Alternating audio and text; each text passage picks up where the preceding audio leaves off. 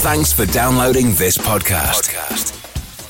It's for personal use only and must not be rebroadcast, reproduced, or used in any form without permission. Tell your friends they can get their own copy by searching iTunes for Radio Le Mans or visiting radiolemans.com.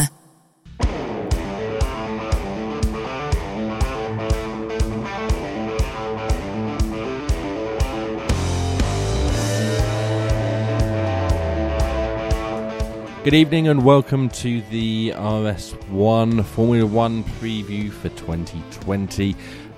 2 hours of looking ahead to what is currently a 21 race season, but by the end of the show could be shorter than that or longer than that. We don't really know. As ever, I am joined by two fantastic experts on the subject of Formula 1. Our Formula 1 correspondent Nick Damon. Hooray! And engineering journalist Sam Collins. Let's start with Sam, and everyone's saying technical regulations haven't changed, everything's the same as last year. That's not quite true, is it? It's not exactly true. There are some very, very small changes. The cars are 1 kilogram heavier because they have a second fuel flow sensor in the fuel tank to stop anybody cheating, which of course never happens in Formula 1. Nobody cheated at the end of 2019 while painting their cars red. No. And definitely not involving fuel flow or fuel of any sort. No, they weren't storing lots of extra fuel past the fuel flow sensor. That didn't happen. So that really is the biggest significant rule change there is. I mean, there's a few detailed bits and pieces on your oil specification, some other little bits and bobs, but really the only major rule change year on year is that second fuel flow sensor, which isn't, in theory, a big rule change. So the amount of fuel that can be outside of the fuel tank has been reduced from 2 litres to 250 mils.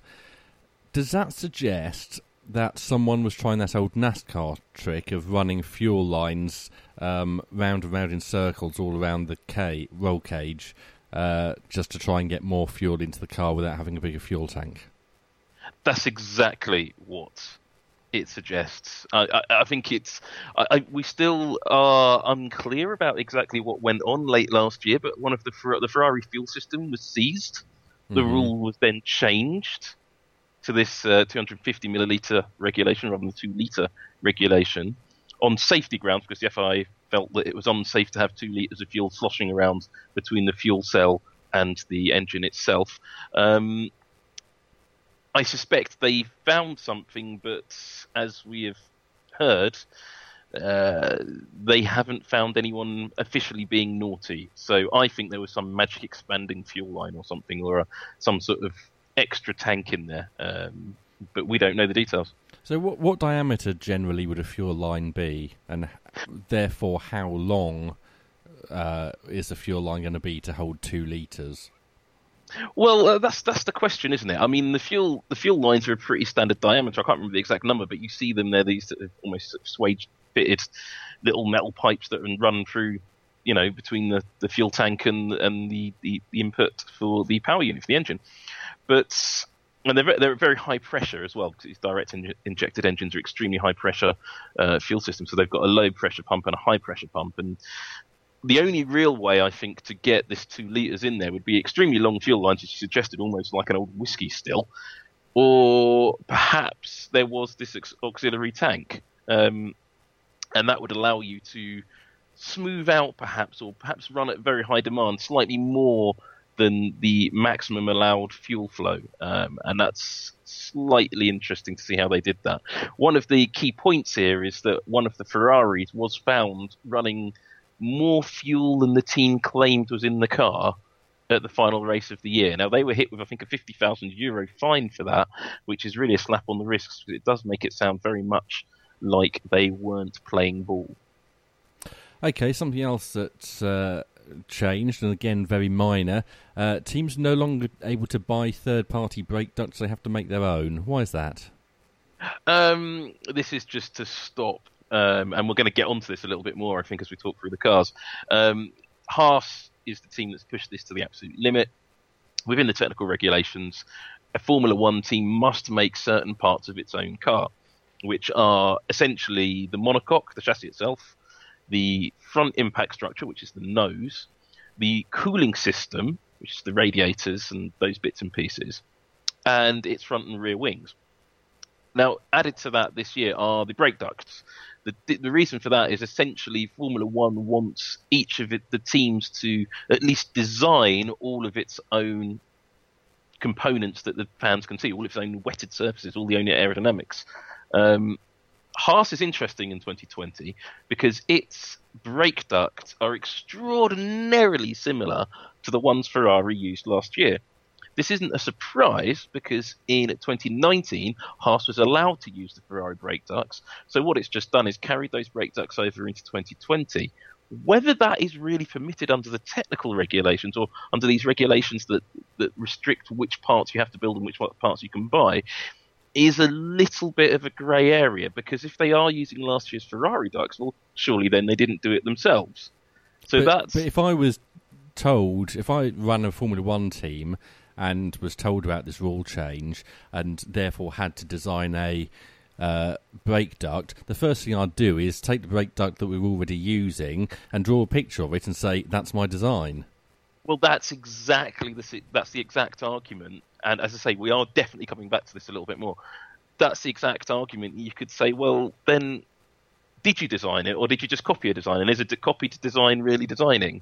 And then is it really your IP? And that's a whole question that is a little bit untested. And you'll see that in a few other areas on a couple of other cars as well. The Alfa Tauri springs to mind.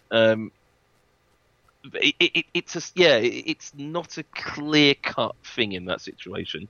And I do wonder if it's going to get tested at some point this season legally.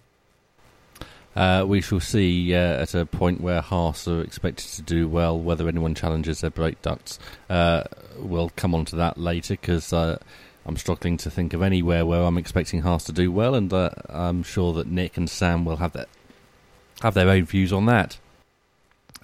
Absolutely. Jump starts are missing the weigh-bridge. This is more of a sporting change than a technical change, isn't it? But different penalties. Yeah, I think this is a lot more down to just dealing with a few little anomalies that cropped up last year. Missing the weigh-bridge, a few drivers did it accidentally or accidentally on purpose. I think one of the Toro Rossos might be accused of that. That's just a slightly different penalty. Jump starts is a little bit different. If you remember, the Alfa Romeos got disqualified from one of the races for what was essentially illegal driver aid, because the drivers, I think it was in Hockenheim, because of the wet start, the calibration on the start system was a little bit too good. And the FIA picked up that it was faster than the human could respond, so the cars were almost self-starting. The regulations on this have been adjusted slightly so that's very clear that can't happen again, because actually with those Alfa Romeos there wasn't really an accusation that they were cheating.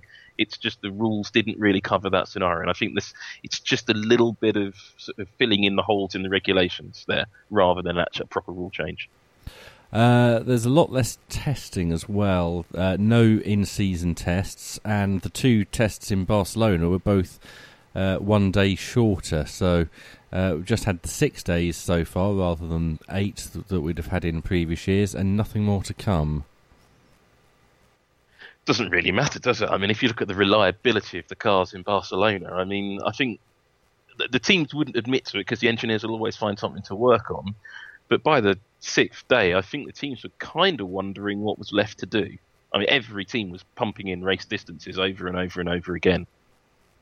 It's one of those, I think I saw a stat recently that in the history of Formula One, there have only been 5 races where all the cars that started got to the finish, and 4 of them have been in the last 3 years. Well, I think that stat's going to at least double this year unless, well, certain drivers get involved. One other thing is that team personnel get an extra hour in bed. Wonderful. They've been told that the gap between when they leave the circuit at night and when they return in the morning, which was previously a minimum of 8 hours, is now a minimum of 9 hours. Well, that's a very good, sensible idea. Formula One needs to be doing more to look after team personnel because it's absolutely, with the schedule that there is in Formula One now, the number of races, and the workload at those races, these guys and girls are not getting adequate rest, and that's taking its toll on people. I mean, there's a lot of burnout in motor racing, and particularly in Formula One at the moment, and I think it's good to see this rule change. I wish it was actually slightly bigger. It was 2 hours extra. And finally, this is more of a technical thing, but it is going back to the demands of the long calendar. They're allowed an extra MGUK this year. Yeah, that's right. That's just because of the length of the calendar. The extra MGUK is because the calendar, well, in theory, has an extra race in it. Whether it does or not. In practice, we don't know. And that does raise the whole question of, depending on how many races there are this season, will the teams retain this extra MGUK or will they not? My suspicion is they will regardless, which you might see them all turning them up to max or having some sort of single race specials or something later in the season. But it really depends how many races we have this year. And on that subject, 22 on the published calendar. One, the Chinese Grand Prix has been postponed. It's looking like there are some others at risk, but for the time being, nothing else is certain. The minimum number of races you can have and still call this a championship is 8. We're not going to fall that low, are we? I don't think we will, but the situation we're in is very unpredictable, as everybody knows just from watching the news at the moment. Obviously, with the whole of Italy on quarantine, that raises a real challenge for not just two of the teams, but a bunch of the suppliers. Don't forget, every single tyre on these cars is supplied by Pirelli. Now, those tyres are manufactured in Turkey, not in Italy, and a lot of the technical support guys come from the UK. So that, in the immediate situation, isn't a great problem. More of a situation are the clutches and brakes, which predominantly in Formula One are coming from Brembo, who are based in the one of the what they call the red zones in Italy, where the coronavirus is at its highest. Now, I spoke to Brembo yesterday, and they have told me that at the moment they can't send technical support staff to the races, the first 3 races. However, the teams have enough hardware to keep them going for the first couple of months, so right through till the end of April. However, when the European season starts in the Netherlands, if that's when indeed it does start, then there is a little bit of an issue with supply of those brake discs, clutches and brake pads. These take about 6 months to manufacture, and now whether Brembo can get all of their staff into the factory in Italy to continue the manufacturing process is a big question mark. But on top of that, you have the situation for the staff, and also for Magneti Marelli, or now as Marelli as they're called, who do a lot of the fuel pump. Marelli, are they affected? Because presumably Absolutely, those are parts which are made and the team will have enough for the whole season at the start of the season, so that shouldn't... Well, no, they won't have enough for the whole season at the start of the season. They'll have enough for the first phase of the season. These are parts that are actively in development. So these are parts that are R&D parts. So they won't have a whole season supply because the design and specification, particularly for Marelli, some of the electronic components, some of the fuel system components, they're changed through the season. They're updated consistently. So teams have the option either to change supplier, which is a big change for some of those parts, or, they tend to bring new parts with new power units. So when the second group of power units come in, they may have to change their supplier. And I know Renault used Marelli parts. I know Ferrari used Marelli parts. So there is a bit of a question. Will they have to switch to Bosch parts or another supplier? Marelli are uncertain because everything's fine for the opening part of the season. They have those parts. They'll have to do remote technical support over, the internet and stuff like that. But it's going to be very difficult to predict how that's going to develop. More of a problem are Ferrari and AlphaTauri. Now, the teams are out in Australia at the moment. They're going to be able to race fine. But after Melbourne, what do? The staff can't come back to Italy. No. So it's a case of where they take the team equipment, the cars, after Melbourne is finished. Now, the suggestion is they obviously take them all directly to Bahrain, and then they can operate out of the facility in Bahrain. After Bahrain, and then they have to think about, well, do they go direct to Vietnam? Well, probably they do, but if any of the cars sustain damage, need spare parts, need major rebuilds, if they write a chassis off, They won't be able to get a spare out of Italy. And on top of that, will they be able to send out the spare parts from the factories? The chances are probably not. So it may be that the guys in the factory are going to have to email another supplier, possibly in Austria, possibly in the UK, to manufacture those parts for Ferrari and ship them to the track independently of Ferrari. It's going to be and AlphaTauri, it's going to be a very tricky balance for them. AlphaTauri perhaps have it slightly easier in that they can go through Red Bull technology to get parts made, but Ferrari don't have that external supply chain, because their external supply chain is usually companies like Michelotto, yes, who are based in Italy. So a lot of Ferrari suppliers... And even if you look at the big companies that you'd think, oh, they'd be able to do that, you're looking at people like Dallara, who are also in Italy. Exactly. So, and Dallara, of course, supply and do a lot of the majority of the manufacturing for the Haas team. Yeah. So, and Haas, all of Haas's aerodynamic work is done in Italy as well. So they too will struggle to get those updates done, because what we don't know, and I think the Italians are still trying to figure out at the moment, is with this 1 meter separation rule and workplaces shutting down and people being told to work from home, how many of their staff can actually go and work in those offices, go and do that R&D? And it's going to be interesting to see how much disruption there is in Italy. But this situation isn't over. The UK government is currently coming under huge criticism for not taking enough action in the UK. Now, either the British government is playing a blinder, or they're going to be seen as hugely negligent, because if the UK has the massive upsurge in virus cases that we've seen in Italy, and it's distinctly possible that we will here, then the UK itself could be put into quarantine, and that creates the problem for the rest of the grid and most of the other suppliers. So we could be looking at losing a bunch more races, I think. Well, that brings us on to the calendar, Nick, and obviously not the 22 races that we were expecting and which everyone was complaining about with the loss of China. But we do have 2 new races, Vietnam and the Netherlands. So let's talk about Vietnam first.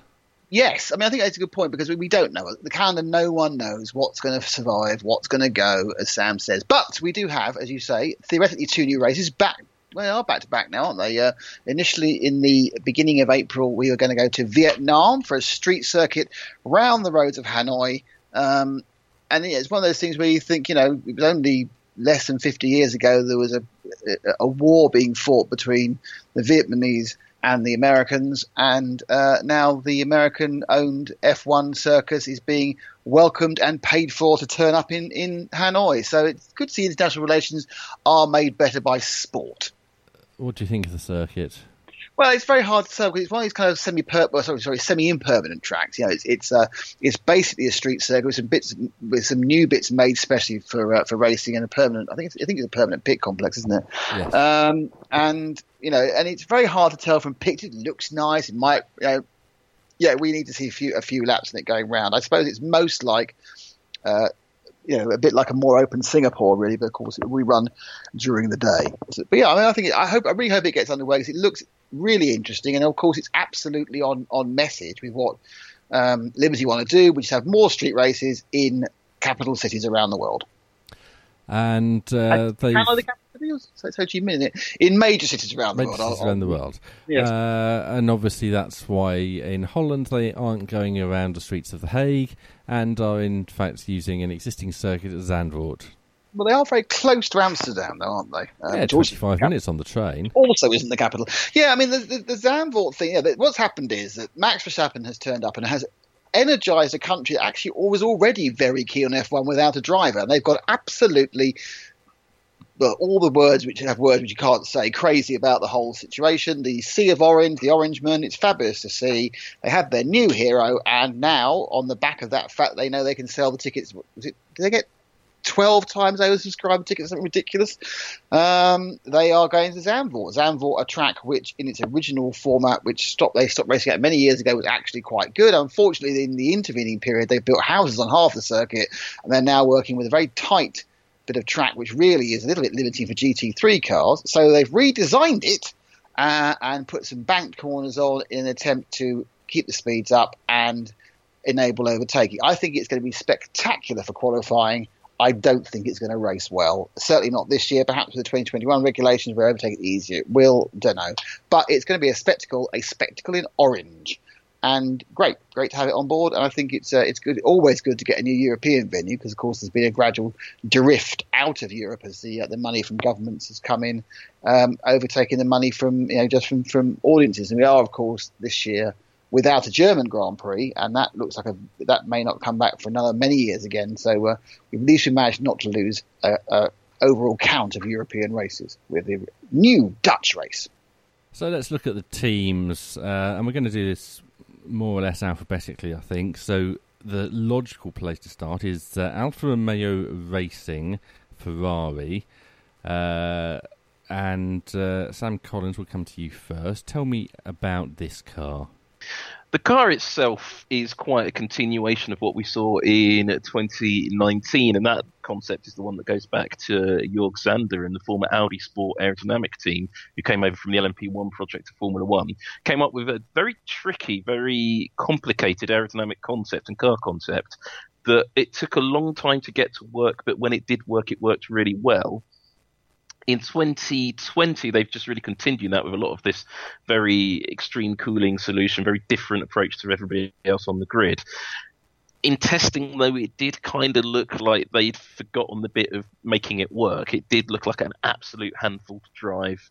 It just didn't look quite as together as you might have expected for a team that really does need to fight for its Alfa Romeo funding, I think, going forwards.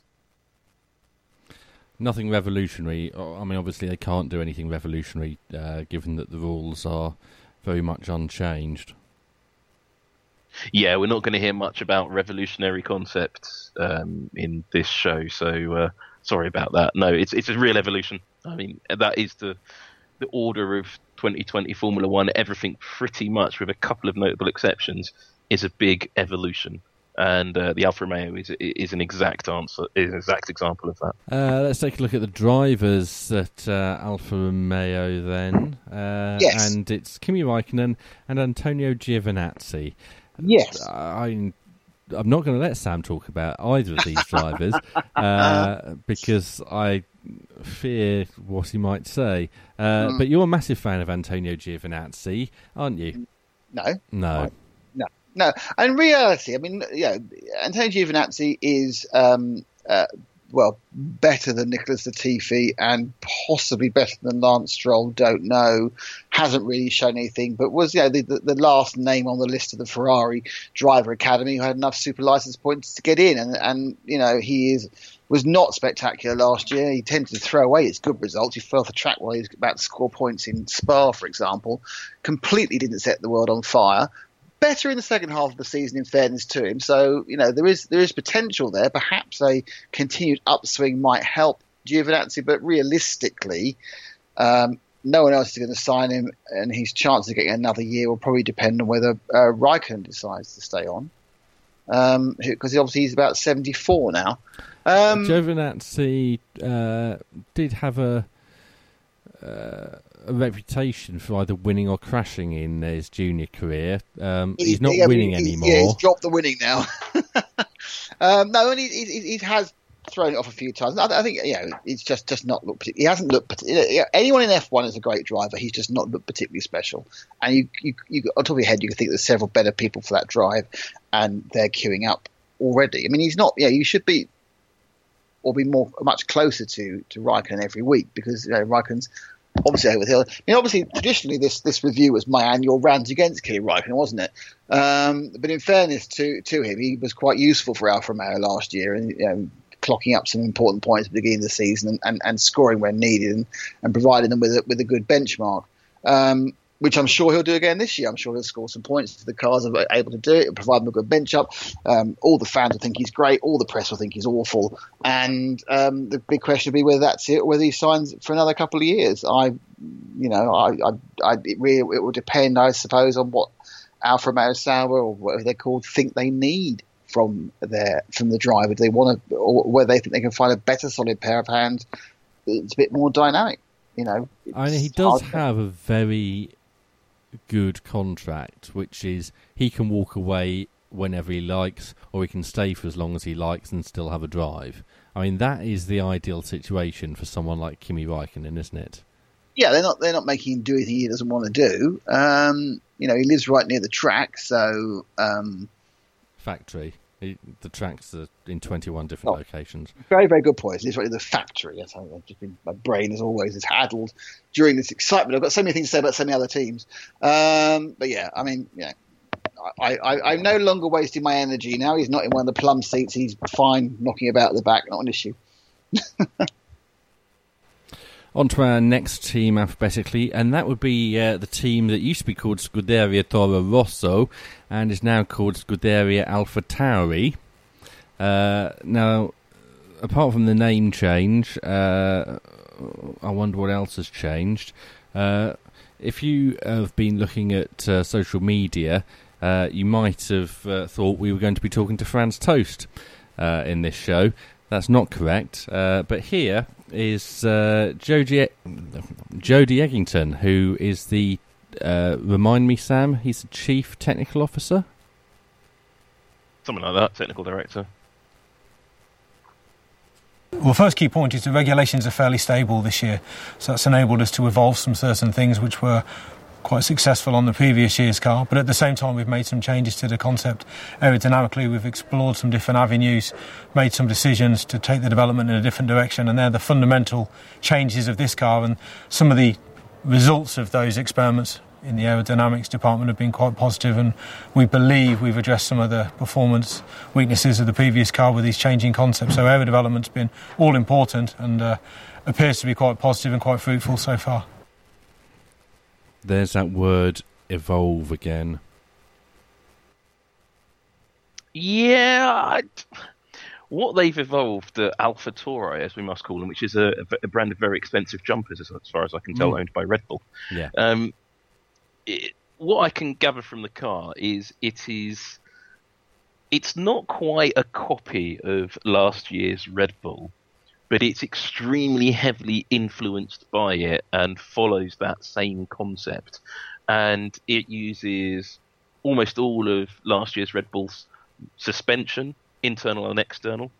It uses its uprights, it uses its brakes, it uses the same gearbox as last year's Red Bull. Obviously, it's using this year's Honda power unit, which I'll talk about probably when we get to the Red Bull, actually, because there's some nice things to talk about on that power unit. And then it's using just a general overview and a car concept from last year's Red Bull. It's clearly the work of AlphaTauri engineers, not the work of Red Bull Racing engineers. But let's not forget that both of the designs of those cars are owned by Red Bull Technology and not the individual teams, which means there is possibly a bit of information exchange going on. And this is a team that, again, is pushing the limits of what's allowed in Formula One, but I think is staying just the right side of it. You can see quite a number of technical differences between the AlphaTauri and last year's Red Bull. Interestingly, in testing, the car looked to be driving really quite nicely, but the lap times definitely were not there, and I'm still a little bit at sea on that. However, there was a lot of work going on from the Honda side, so I think it may have been the performance of that car may be a little bit masked, and I will talk a little bit more about the Honda power unit when we get to Red Bull Racing. Okay, let's move on to the drivers for the AlphaTauri. They're going to start this season with the two that they ended last season with. Let's hear first from Daniel Kvyat. So, of course, we have had quite a few changes in the team name, of course, the livery. Technically, of course, we have an evolution from the last year's car, and we hope that we did a good homework over the winter and we managed to improve things even more, and hopefully it will be a strong challenger for strong races. And he'll be joined by Pierre Gasly. It's the first time for me in my single-seater career that I'm doing more than a year with the same people and the same team, so it feels a bit more stable. Of course, I'm going to work with the same engineers around me and just make things a lot smoother. So in the winter break, I could really focus on myself to improve physically, mentally. I'm really focusing on the areas I need to improve. And it just feels nice to see the same faces, same mechanics, same engineers for the first time in my career. All about consistency for Gasly then, Nick Damon.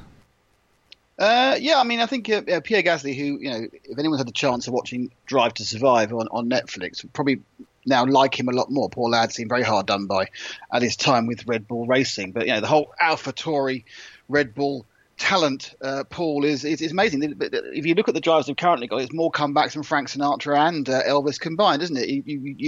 It's like the Hotel California you can check out, but you can never leave. I think realistically, getting aside from the obvious shortcomings of their driver junior program, Gasly deserved this second chance. Getting very much the thin end of the stick at Red Bull last year when the car was difficult to drive and he wasn't very well supported.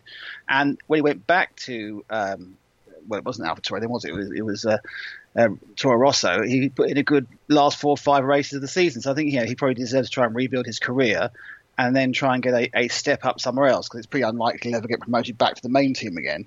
Danny Kvyat, he's doing well. He's making up the numbers. He's solid, but he's not a driver who should be in the team if they had a functioning junior program. I expect him to be not as good as Gasly. If the car's okay, he'll trundle the thing into the back end of the points, but that's about it, Tim. Lots of positivity from Nick Damon there. Sam, he's wrong. He's wrong. Of course he's wrong. He's already wrong. I'm not wrong. There is a reason that the Russian is in that. Yes, you are. The reason the Russian is in the car is that when the young drivers come up out of the Red Bull program, drop into the AlphaTauri, AlphaTauri as a team have a reliable sort of. He's a level. He's a constant. So if they're better than the Russian, benchmark. That's the word I'm looking for. So if they're better than Kvyat, then they know that that driver perhaps is probably good enough to jump up to the senior team like Albon did. But can't you just do that in the simulator, Sam? Just have Kvyat sitting doing simulator testing, and anyone who's better in the simulator. No. I think that's the very best positive. The best driver at Red Bull Racing has never been in the car. Yeah, that's true. It's a very, very positive spin. No. They also sell a lot of Red Bull in Russia. I don't think Red Bull or AlphaTauri, there's some trousers there next year as well, but I don't think that's how you run a team. The reason is they haven't got anyone better to replace him with, and the people who are better, they just won't choose because they aren't part of the Red Bull program, and it was admittance of failure. There are 20 drivers in various sports who are more capable than Danny Kvyat of providing a baseline measure of that's what we want. Several of whom have already been fired by Red Bull and are doing well in other series. Like, let's see, Jean-Eric Verne, Sebastian Buemi, probably Jamie Alguersuari if it wasn't just DJing in the Maldives these days. Honestly, it's a failed program. This is nothing against Kvyat, but he was sacked for Hartley, then reinstalled after Hartley went again. It's like, no, that's not how you run a team. It's the musings and madness of Dr. Helmut Marko has brought them crisis after crisis, and is the reason they'll have a problem ever running to the main team. I know we're on the main team, but have a problem the main to ever run a proper Constructors' Championship bid, because they never have 2 decent drivers. When they did, they frightened one away by over-favouring Verstappen.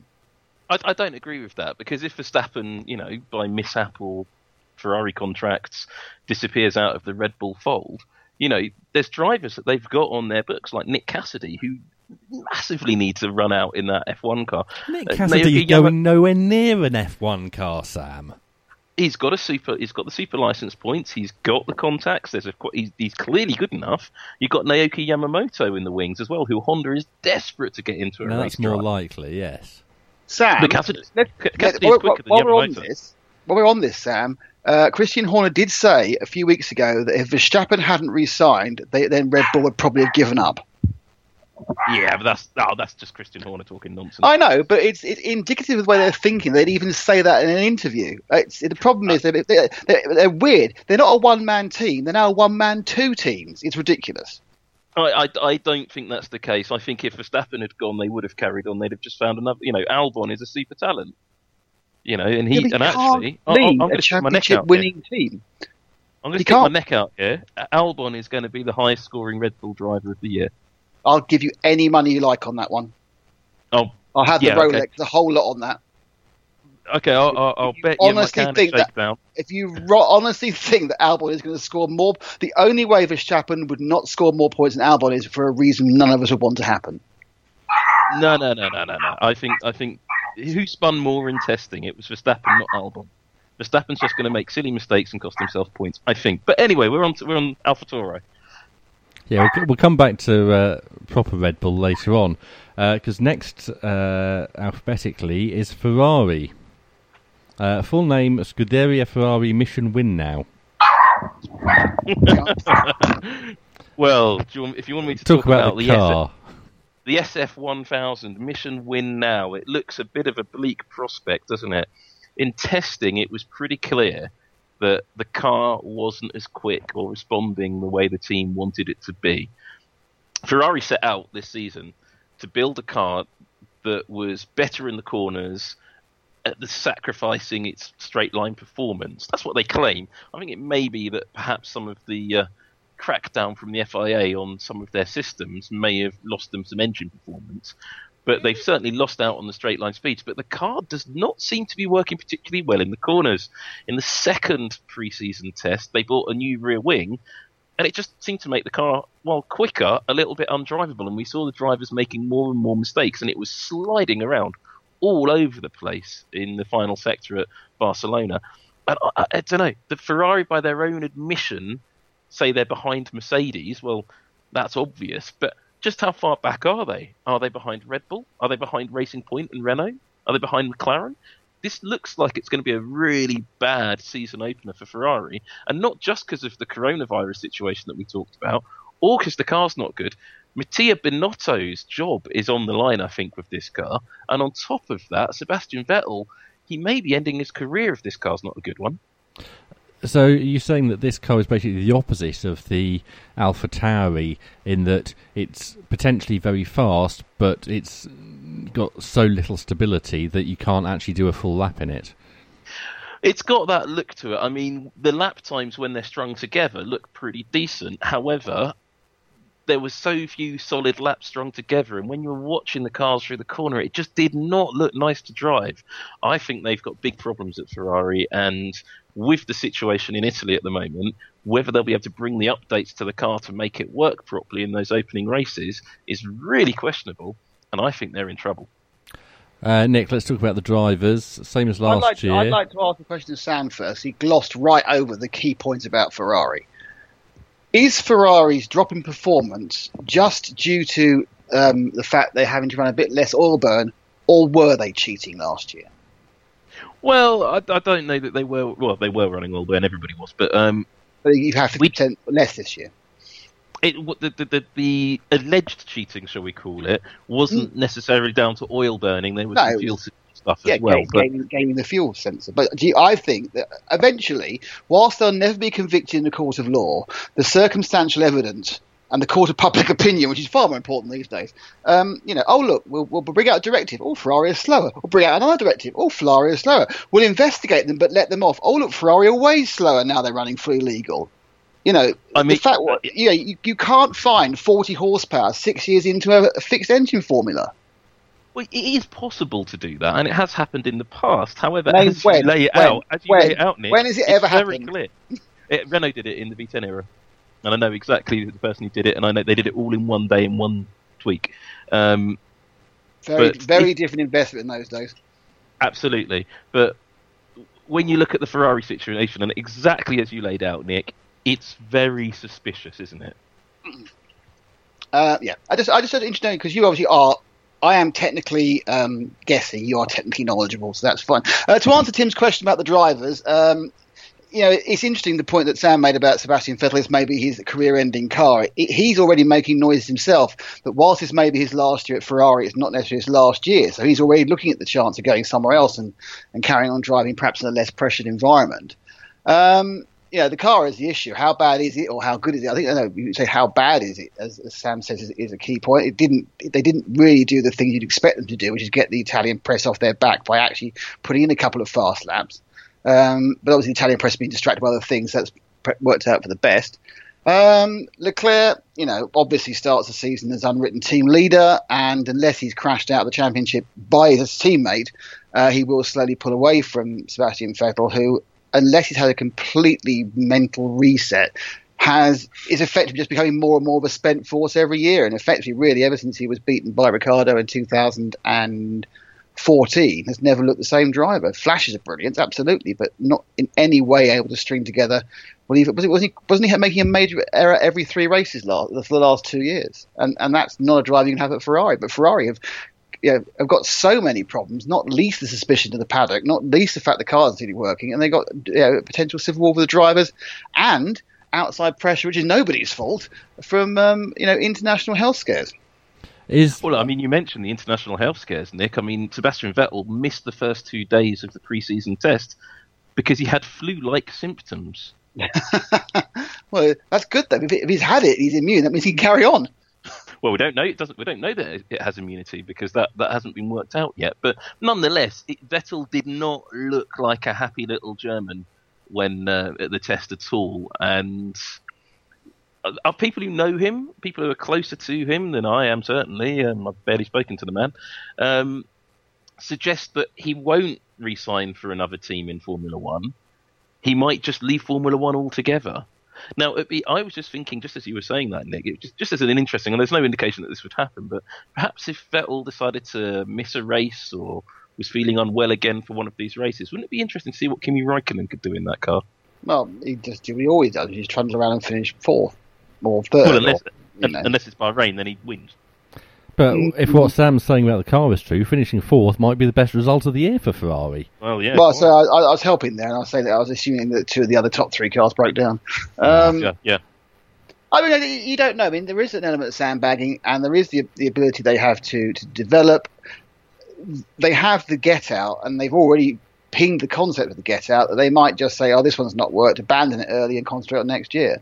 And then try and get their head down and try and deflect all the short-term criticism by saying, no, we realise we made a mistake. The concept, we've written off 2020, but 2021 will be amazing, TM, and they'll carry on like that, because they've got so many other problems to avoid. They can even blame the coronavirus if they want to and say it ruined our early development. So my guess is if the car is slow over the first 3 races, they will just junk it and not bother. How much pressure is Binotto under, Nick? It's a really good question. I mean, there has been an awful lot of hiring and firing within Ferrari, and whilst this apparently works quite well in the Premier League, I don't think it works quite so well in Formula One. We're having a long-term team principle, and if you look at the rest of the teams now, you've had Toto Wolff for 9 years, 8 years. You've had Christian Horner ever since he stopped doing nude photo spreads in GQ magazine. You've had they've all been around for a very long time, and that stability actually helps the team to grow. And when you have a fast turnover of technical people, as happened for a while at McLaren, as we went with the Whitmarsh back to Ron and then after to Eric Boulier, it often spells a period of disaster. Not what's cause and what's effect of the sacking of the manager. Sam, anything to add? Well, I agree with Nick actually, which is rare, but pretty much everything he said was spot on. I think that's exactly. If I was in Ferrari's shoes, Binotto's shoes, I would put my armour on and prepare for a very difficult year and put everything into 2021. Let's move on to the other Ferrari team now, and that's Haas F1 with Romain Grosjean and Kevin Magnussen. Let's talk about the drivers first, Nick. Yeah, I do recommend people get Netflix and watch Drive to Survive, because there's the Haas implosion over the first half of the season last year was shown in great detail, and what appeared to be at the end, halfway through, but still an unworkable relationship between the team, the drivers, and more importantly, the car and the drivers. They seemed at that point over the summer break to decide to have a non-blame culture, realise it was the car, decide the drivers weren't the problem, re-signed them both, and then spent testing, it appeared, going deliberately not very quickly to make sure they didn't have the same aero problem, which was particularly prevalent as the weather got warmer and therefore they had airflow separation. So the drivers really got a free pass for some continued stupidity between the pair of them hitting each other, and and doing what they do normally, which is every now and again one or the other pulls out a fantastic qualifying or a fantastic race. The qualifying fantastic tend to be more Magnussen, the fantastic races tend to be more Grosjean. But they couldn't get the car to run with the tyres, so they just went backwards in every race. They've got another year. realistically, this has to say it's a make or break season for them, and it's certainly a make or break season for the two drivers. Sam, this car looks like it's going to be at the back of the grid every week, doesn't it? I'm worried about Haas on this one because I think it's partly down to Ferrari's issues. The Haas is not looking at all competitive, and there's been some very clear noises coming from Gene Haas that if this year's car, if the team isn't that competitive, and you can see him very clear on this in Drive to Survive, which is absolutely fantastic. Nick's right on that. It's really worth watching. He might just call it a day and shut the doors on the team. I don't think Gene Haas will do that, but I think we could be in a scenario where Haas, as the NASCAR team, struggled really badly when it started out a little bit, and then got investment from Tony Stewart and his partners, became Stewart Haas, and then became the winning team that we know today. And I could see that Gene Haas might be looking around for an investor into that team to go forwards. And, well, Gene Haas does have a very close relationship with Ford, so that could be an interesting one. Otherwise, there could be other investors looking to get into Formula One at the moment, because it is a good time for teams to enter Formula One with the cost cap coming, and actually the 2021 regulations looking like that the field will be a lot more evenly spread. Ford's not coming back to Formula One, though, is it? Isn't it? Why would it? Why wouldn't it? Because it's got no money. Well, car manufacturers generally haven't got any money at the moment. But Formula One is a lot, in terms of the cost of Formula One, the cost of Formula One is going to be drastically lower in 2021 than it has been in recent years. Will Ford come back? I don't know. I'm speculating there, absolutely. This is specutainment after all. But I would think that a new partner for Haas could rejuvenate the team, or perhaps it needs to make some changes in its technical leadership. I don't mean Günther Steiner, but we saw the absolute level of anger from Günther Steiner towards Ayo Komatsu, the technical director, or the guy who does a lot of the technical work. But Rob Taylor seems to be putting together a decent car, but are Haas pushing hard enough to be at the front, or are they just trundling along happy with what they got? And that might be a problem with the Haas model overall. We're getting so many parts from Ferrari and being led by Ferrari. However, if Ferrari build a great car for 2021, that will help Haas out no end. Nick Damon, I seem to remember about 10 years ago they said Formula 1's going to get a lot cheaper, and we got a load of new teams. How did that go? Went brilliantly. Max Mosley's amazing $40 million F1 scam idea in 2010, and all the teams had disappeared. I think by 2014, or was it 15? The last one went. And in the intervening time, they made a number of very rich people very poor, and unfortunately made a number of subsidiary supply companies in the carbon fibre triangle very bereft of payment. So not a great one. However, the discount price is 178 million. It's going to be now as the cap, not including the drivers, not including your marketing, and not including your three most expensive other employees. So realistically, the cap is around $270 million compared to what was supposed to be $40 million back in 10 years ago. So that's inflation for you, isn't it? So you think that's a more workable cap and it might actually last?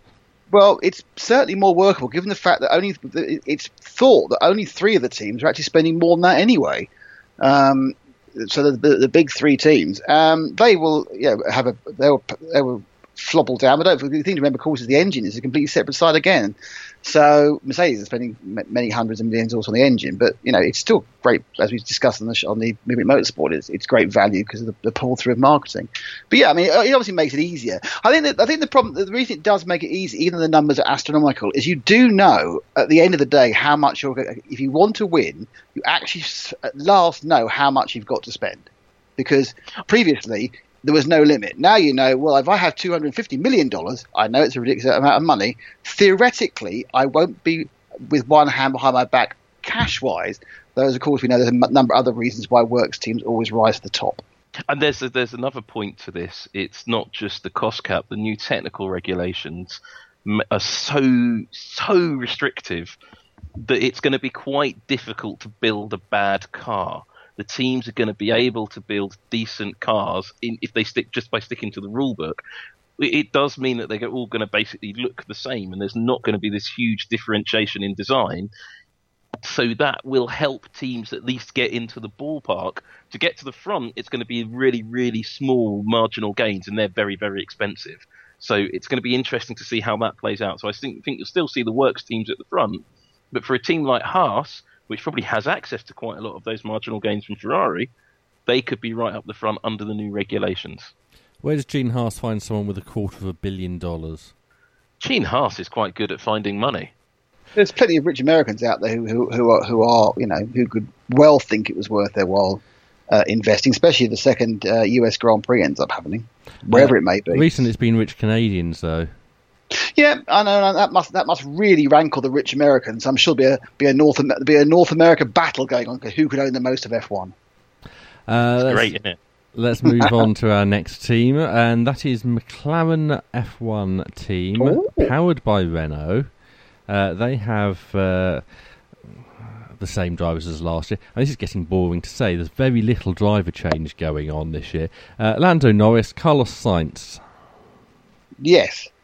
The standout surprise pairing of the year last year. We had Carlos Sainz finally proving to everyone what I think a lot of people suspected way back in his Red Bull days, his Toro Rosso days, because people forget he was certainly not outclassed, and it was only marginally he was beaten by by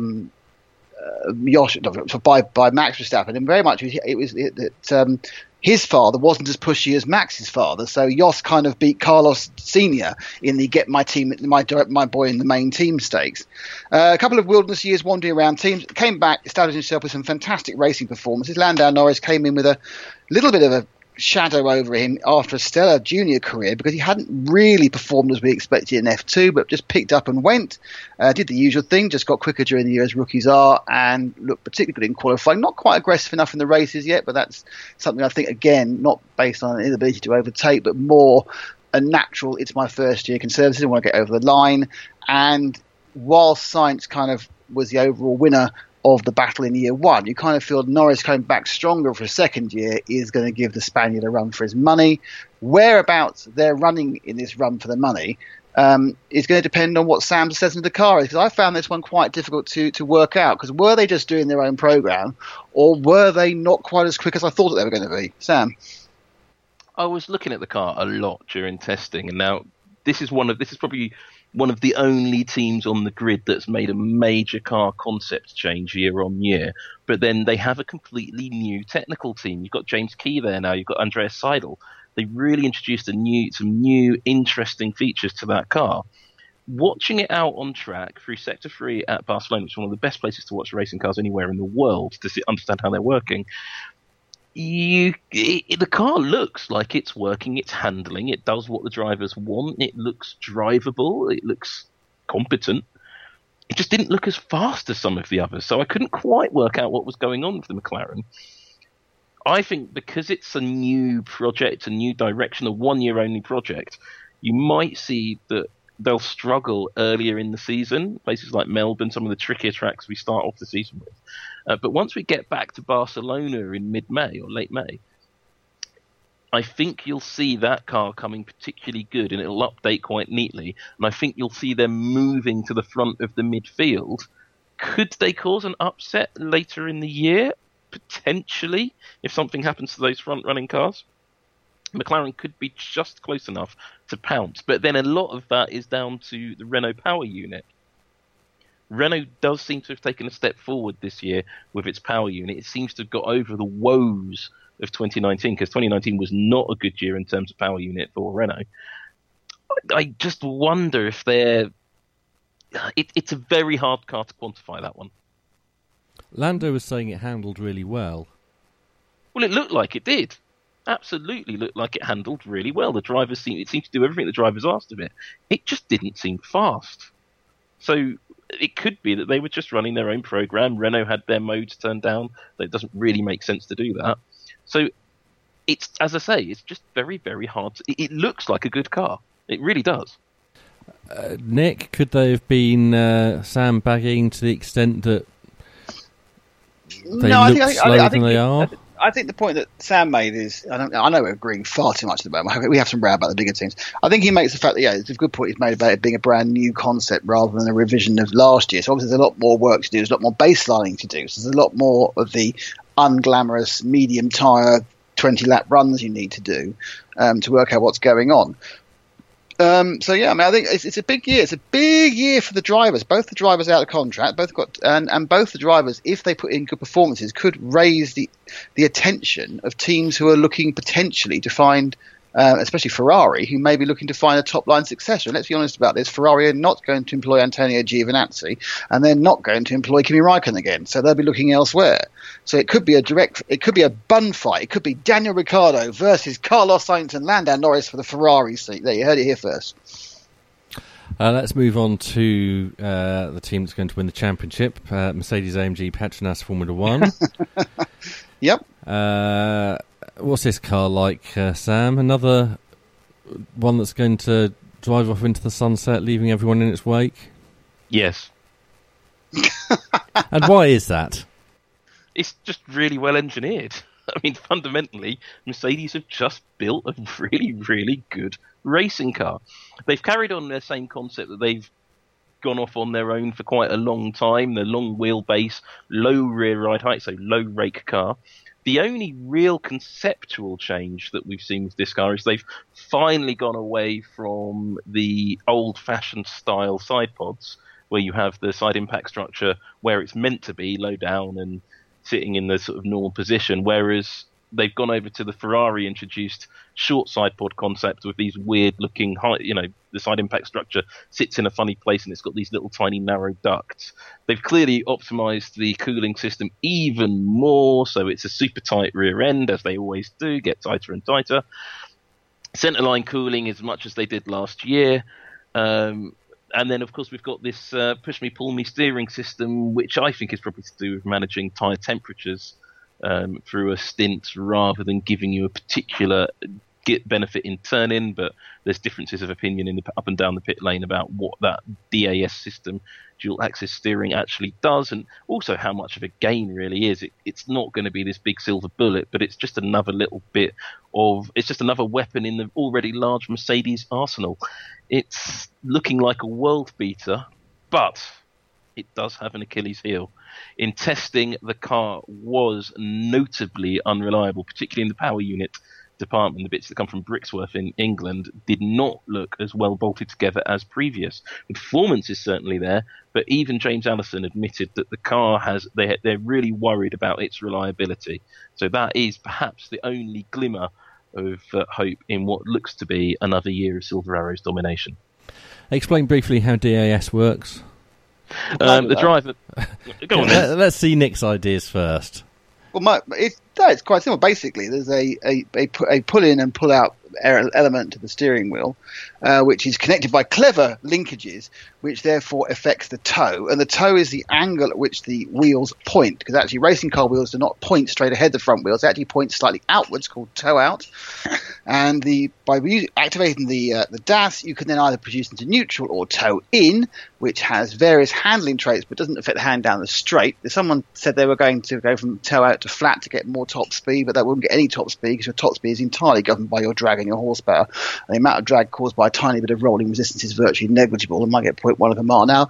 But as Sam says, by changing the toe, you actually change the part of the tyre that's actually sitting on the road going down the straight front bit, and that changes the heat dissipation across the tyre, and therefore you don't work the inner edge as much, and therefore you have a much more even tyre wear and you get more life.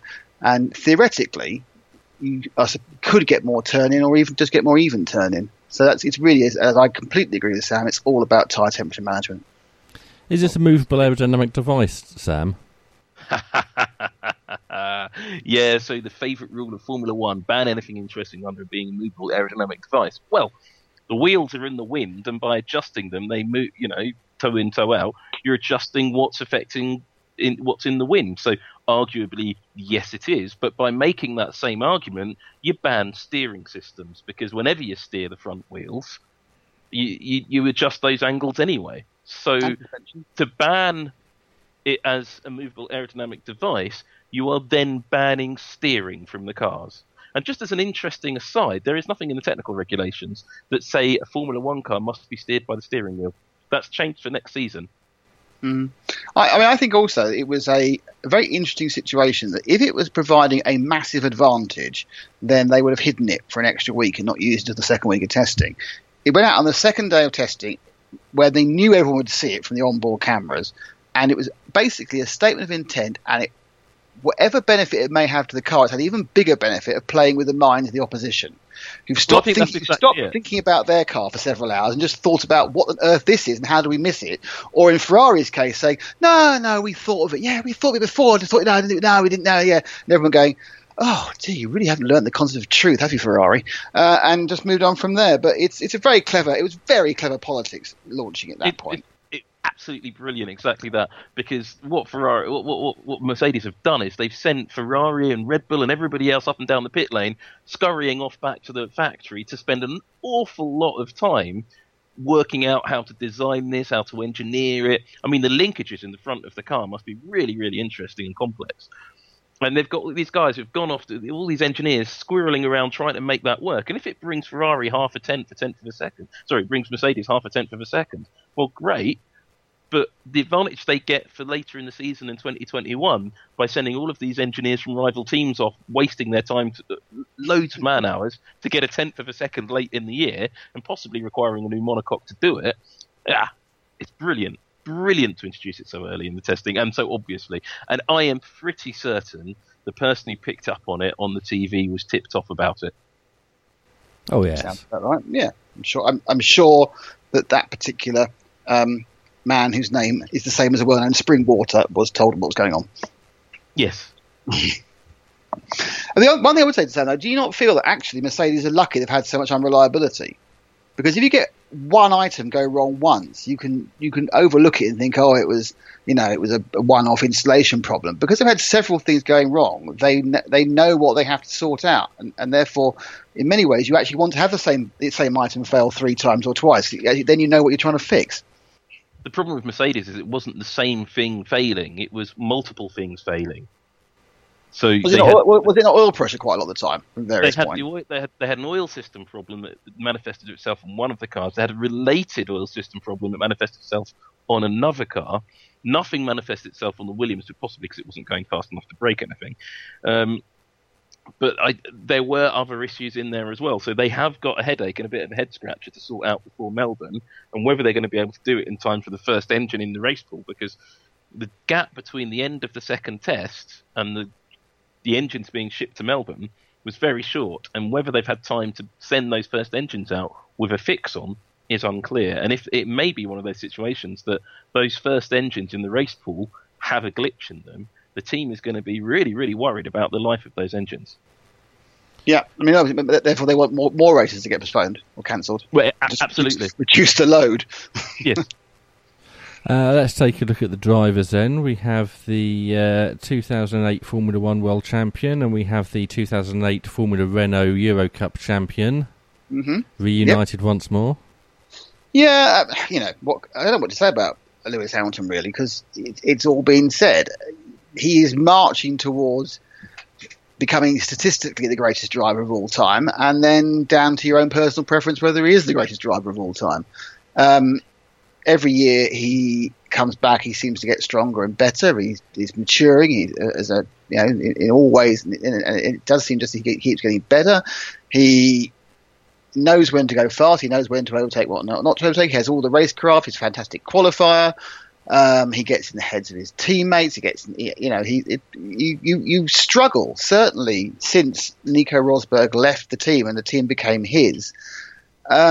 You struggle to find a single weakness. And outside of a weekend when he was feeling desperately ill and slid off on when everyone else was sliding off in Germany, you got a driver who doesn't make any mistakes either when the chips are down.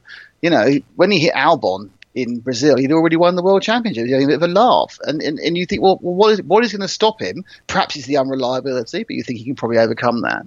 It's not going to be Valtteri Bottas 3.0, because Valtteri, marvellous though he is as a very slow racing driver, can't string together the 20 or 19 or 21 races he'll need to in a row. He'll put in some great performances at certain tracks, and then he'll be disappearing, and Lewis will eke away again, as Lewis did last year. It must be quite soul destroying for Bottas. Obviously, he can console himself with his cash and his new girlfriend, but you sit there going, you're not going to beat Hamilton. Hamilton, the only person who beat there was only one person who could beat Hamilton, and that was Hamilton himself, and he stopped doing that. Yes. That's as much as I think we want from Sam on drivers. The Racing Point BWT Mercedes. Yes, this should all be about Sam, because now Sam can tell us everything about last year's Mercedes again.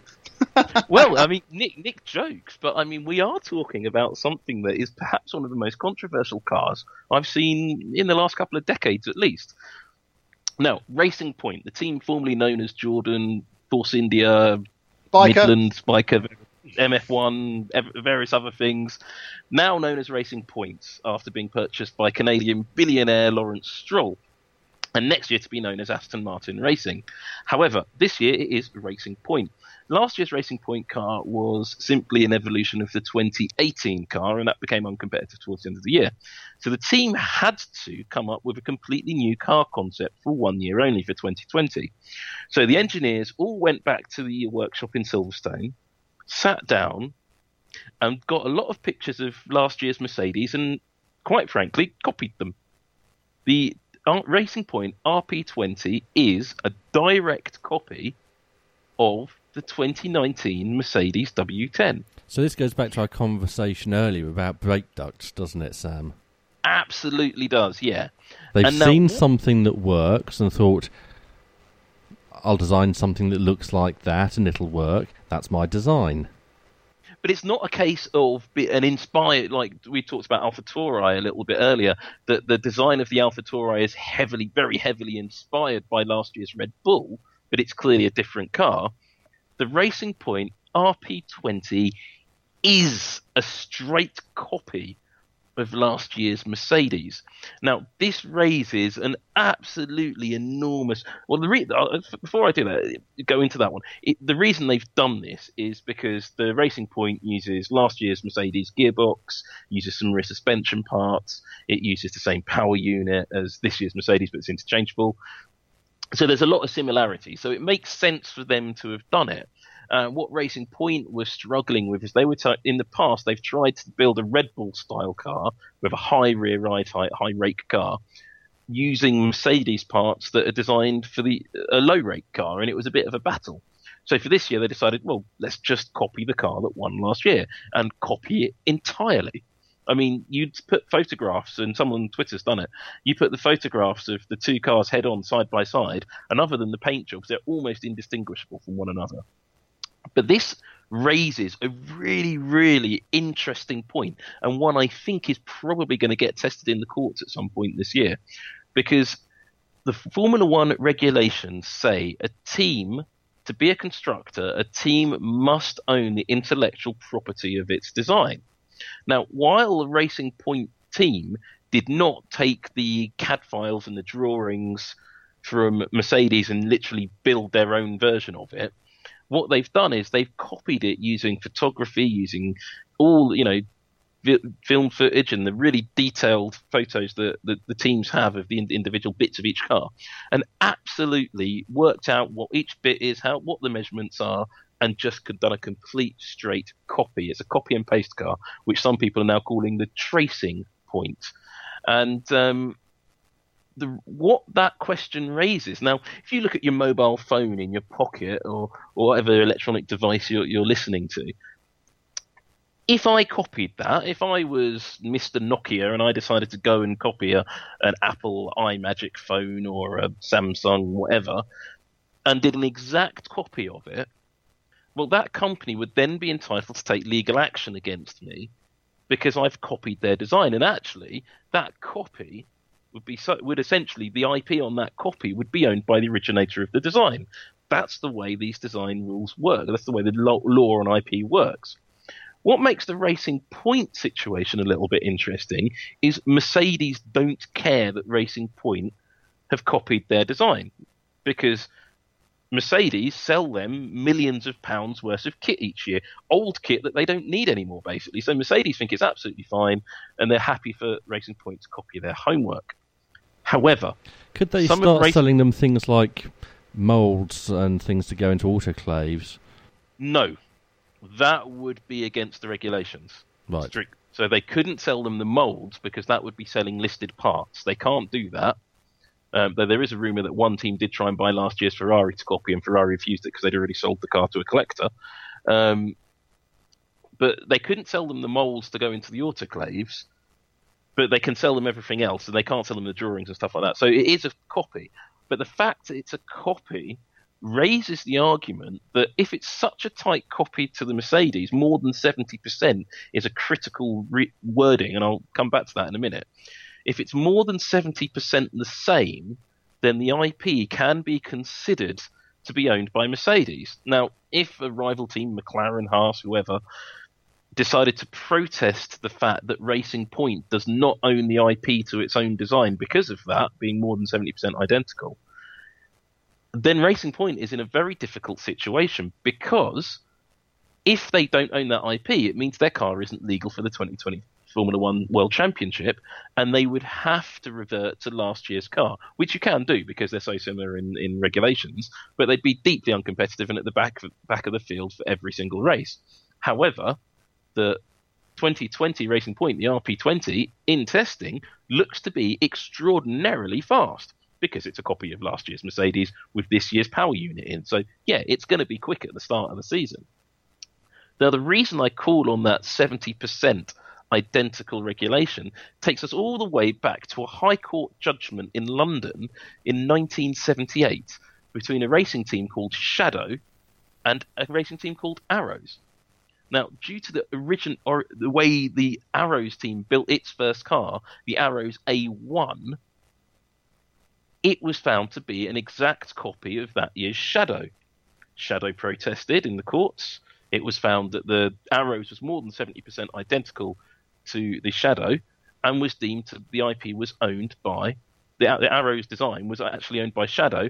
Therefore, Shadow couldn't compete in Formula One with that car, and Arrows had to redesign a completely new car, the Arrows FA1, I believe it was called. And that situation could really come screaming back into Formula One in 2020, and we could see the Racing Point RP20 outlawed on that basis if a team decides to take it legal in that direction. So at what point is another team going to protest? Because if they do it too early, then Racing Point will just go back to last year's car with different front wing or something like that, and still be pretty fast with this new Mercedes engine. So they need to wait a long way into the season to make the protest. No, I think as Sam was saying, the previous car is uncompetitive. It's aerodynamically uncompetitive, so it would go from being battling for third and a half to fourth back to probably at best bringing up the rear with the Williams or being off the back of it. It's an uncompetitive. Where did machine. last year's Racing Point finish in the Constructors' Championship? 7th or 8th? Yeah, it faded really badly in the second half of the season because it was really a year-old car that had been bought on. You're really bringing a 2018 car to 2020. I mean, I do hear what Sam's saying, but I just feel that I don't believe that if the company who supposedly has their intellectual property infringed isn't bothered, then what's the issue? And more importantly, they can sell the intellectual property of the car to Racing Point if they want to for £1. You can't. I thought you could do that. Wasn't that what was going on when we had the whole Super Aguri world of pain a few years ago? That's exactly right. So there was this situation with Super Aguri and also Toro Rosso where they could sell the IP of a previous design for £1. Now, the issue there is Super Aguri got away with it because the team that they were basing their original car on, the Arrows, wasn't in Formula One anymore. So it's not another competitor's product. That's actually stated in the regulations. If there is another competitor in the sport that the design has that IP that did the work, they cannot then sell that design on. So, and that was deliberately to stop Toro Rosso and later Super Aguri using the Honda designs and the Red Bull designs. So that's been specifically outlawed. So if it's coming from another Formula One competitor, you cannot use listed parts, they're called, so the monocoque, the bodywork, and the front impact structure from another team. Now, the front impact structure of the Racing Point is probably different enough to that of the Mercedes to get through, because they won't have been able to copy those laminates exactly. And the monocoque's probably slightly different in similar areas as well, but it's the bodywork is the key part. So you don't need to think about the whole design, it's just that bodywork that is a listed part. And if the bodywork is more than 70% identical, and it can be argued by a rival team that it is, then it doesn't matter that Mercedes don't care that their work's been copied. It could be argued that Racing Point didn't have the IP. Now, I don't think the FIA has the jurisdiction to rule on that, so it would almost certainly have to go to the UK High Court. And then it'll go whoever loses will take it to the Court of Sport for arbitration in Switzerland. It'll get sorted out about 2026. No, it would go straight for once it's determined in the High Court. If the UK High Court find that the IP of that car or that bodywork is owned by the competitor team, owned by Mercedes, then there isn't an argument in the sport. They can't appeal it. Okay. You know, that is a UK legal decision. The sport arbitration sport is a lesser court, so they can't overrule that decision. So the team would simply, I think in reality what might happen is the team wouldn't be allowed to accumulate constructors' points or wouldn't get its prize money or some fiddle like that. Let's look at the drivers, Lance Stroll and Sergio Perez. Yes. Well, what you got there is you've got the world's most consistent midfield runner who will get you the points you can get and occasionally get you a couple more, but is not ever going to become under the radar, in the radar of the top three teams, in Sergio Perez, who is, you know, a very, very solid driver, an excellent man to have in a team like Racing Point. He does what he says in the tin. He's a sort of a slightly younger Kimi Räikkönen. Will always produce. Doesn't very, very, very, very rarely has an off day. Gets what he can get. Can do everything solidly. And then you've got the boss's son as the other driver. Now, Lance Stroll is not as bad as many paid drivers. But I've said this before. I don't think Lance Stroll is particularly suited to F1. I think he's actually quite a good driver. Hence the reason he's an F3 champion. The problem is, one of the key elements in F1, if not in many places, the absolute key thing is you have to be able to qualify. It's more important in F1 than I think any other branch of motor racing. You have to be able to qualify well. If you don't qualify well, you're putting one arm, one leg, and one of your eyes behind your back. And Lance Stroll is indubitably the worst qualifier in F1. There is no one who's as bad at qualifying in F1 as Lance Stroll. But in contrast, when it comes to first laps and racing, Lance Stroll's very, very good. He's a good little racer, as he's shown by his performances in the wet. But with F1 being so qualifying-centric, I've always said Lance Stroll should be in sports cars, where it doesn't matter that you can't qualify because you've got 6 hours to sort it out or 24 hours to sort it out. And I don't see any signs that with his career so developed, Lance Stroll is going to improve that issue. So whilst he may end up going slightly up the grid this year because the car's better, he'll still always be 3 or 4 positions behind where he should be. And he'll end up 3 or 4 positions behind where he should be. And if we're honest, there will be a point, possibly when they become the Aston Martin works team, or perhaps in the second year, when just being the boss's son isn't going to be enough, and Daddy Stroll may have to make a very, very difficult decision. Nah. Daddy Stroll ain't going to make that decision. Daddy Stroll wants his son in an Aston Martin. Daddy Stroll bought into Aston Martin for that reason. Yeah, but at some point, when you're Aston Martin, you're beholden to other shareholders, and you're representing your brand. You need to have. You can't have this one arm behind your back because it's nice side of the situation. You can't have. You've got to have 2 drivers who can produce. I mean, I think Lance is a good driver, just in the wrong formula.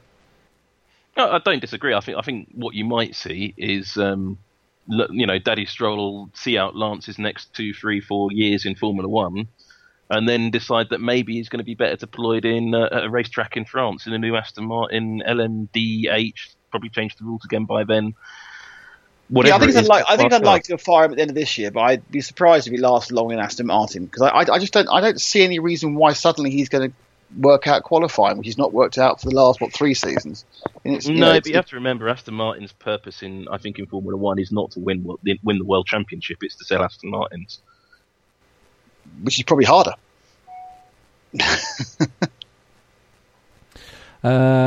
We've got 3 teams to go, and the next one is Aston Martin. Red Bull Racing. Yes. Well, just call them what they are. Max Verstappen Racing. Max Verstappen Racing with Alexander Albon. Shall we hear from these two drivers, Max and Alex? The target, I think, for the whole team is we want to fight for the championship and do better than last year and be there from the first race onwards, because that's already where you have to start to perform. And I think, we're on a good way. The team is very motivated, worked very hard over the winter as well, so I just can't wait to get started. Throughout the first season, we improved the engine a lot, step by step. Honda gave us the updates, and it was a good starting point for this year. And we just tried to keep on working, tried to keep improving the engine, but it's already on a good base. We just need to, nail the last few details. The winter break's been pretty good. Just chilling out, training. I think that's the main thing, and doing a lot of simulator, developing the car for this year, getting the team, telling them what direction I think we need to go, and Max is very much on board with that. I think we both had the same ideas of what we need. So, it's just been relaxing and soaking it all in last year. It was quite hectic. So, having a clear mind and goals for 2020. I think the car's showed a lot of promise on the sim. Feels really good. So not putting the goals, not putting, let's say, set targets, but I know what I want to work on, and I know working on them things. Of course, short run pace would be one of them, and there are a few other things in there. So just working at it one by one, that will give me a result at the end of the year. I'm just looking forward to get started, and hopefully we'll be competitive from the start, and then I think it can be a really interesting and fun year. I'm looking forward to just mixing it up with the top boys. That's what I'm here for, and having some good battles. I'm getting excited already. So Max Verstappen going for a title charge. Alex Albon not setting himself any targets. He just wants to be there. Well, in fairness, just being at the end of the year is probably a major achievement in Red Bull, isn't it, these days? It's ever imponderable. Red Bull are wedded to the concept that Max Verstappen is the best driver that we have seen for many years, 10, 15 years. And if they can provide him with the equipment, he will, or even close to equipment, he will romp to a world championship. They very much decide they want to have a number two driver in, well, actually not even all but name a number two driver, but they need one who can score more points than Pierre Gasly was able to with the difficult car beginning of last season. So they picked up Alexander Albon, and Alex is a great guy and a good peddler, and theoretically he should be able to bring the car home one position or two positions behind Max, which is two car at the start with Ferrari not being involved, and he may well be able to get a whole plethora of fourth places and therefore give them a chance to be in the World Championship. The problem that Red Bull have is not actually is I think mostly down to their sense of entitlement that they and Max should be running for the World Championship, and what they don't seem to realise is that they are fighting against a unbelievably good team. And yes, they've picked up wins, but they've been scrappy wins here or there. And what they aren't able to do is put together a 21 or 20 race, whatever get left again season. And Verstappen still is completely untried with any pressure on him. He's run his entire career where he's always looked quick. He does look talented. But when's he ever had any pressure on him? He's always been with a team who's told him they can't win the World Championship. Go out and enjoy yourself and take a win when you can. And even then he's managed to make some monumental mistakes, including the ridiculous situation he caused himself by not lifting in Mexico last year when he should have won that race, but blew it in qualifying and got a grid penalty. He still crashes into people rather too often. He's still far too aggressive in overtaking. And the point about defending him more, and if he's going for a world championship, those sort of minor errors are going to bite him on the backside. Does he have the maturity to run the championship? I don't think he does. Will they produce a car that's good enough? Probably not. Will he possibly beat Valtteri Bottas and come second? 50-50. Let's hear from team boss Christian Horner. It's the start of a new season. It's always exciting at the beginning of a new year to see the car hit the track for the first time. Well, we had a great debut season with Honda, and the partnership has only got stronger and stronger, and it's been a really positive winter. The effort that's gone in behind the scenes has been truly impressive, and I think further steps have been made on the power unit front and on the chassis side. So and the integration of the power unit fully into the car now is really a work of art. Well, I think the most exciting thing about the 2020 season is it really does feel like the grid has been concertinaing and should be getting closer and closer. And I think that it's going to be a long, hard, tough season, but hopefully we can put a really strong challenge together this year. Christian Horner saying absolutely nothing there, Sam. Yeah. One thing I'd like to say, I'm going to start with just a driver point. Now, I completely agree with what Nick said about Max Verstappen, but what I'd like to add is Alexander Albon. You heard what he said in the little interview there, and just I'm happy to be here and getting on doing my job. And you saw that in Drive to Survive. He's genuinely happy to be doing his job. He doesn't actually have a lot of pressure on him because people expect Max to do all the winning and all the front running. Albon will just quietly get on with it. And I think Albon is, even though he's very inexperienced, well, because of his personality, because of his background, he will quietly get on with it. He'll start picking up points, and at the end of the year, he's going to be the one that's going to, if either of them are going to be in the shout with a World Championship title tilt, and it'll be a bit like Heinz-Harald Frentzen in 1999, that nobody will realise quite how he managed to do that. But moving on to the car itself, now, it's as usual for Red Bull, as usual for an Adrian Newey influenced car. It's beautifully engineered, it's well designed, but it's very marginal in a couple of areas. I mean, they really pushed it out what the car can do on track, and it did look in Sector 3 at Barcelona very, very difficult to drive, and we saw both of the Red Bull drivers having unforced spins, Max Verstappen having rather a lot more than Alex Albon, I should note, and it just looked quick but hard to drive, really hard to drive on the limit. But that wasn't the most remarkable thing about the car. The most remarkable thing about the Red Bull, and to an extent the AlphaTauri, to the same extent the AlphaTauri, was the noise coming out of the back of it. This doesn't sound like a Formula One car, it sounds like an old 1980s rally car. And I'm just going to pause now so you can all listen at home to what it sounds like.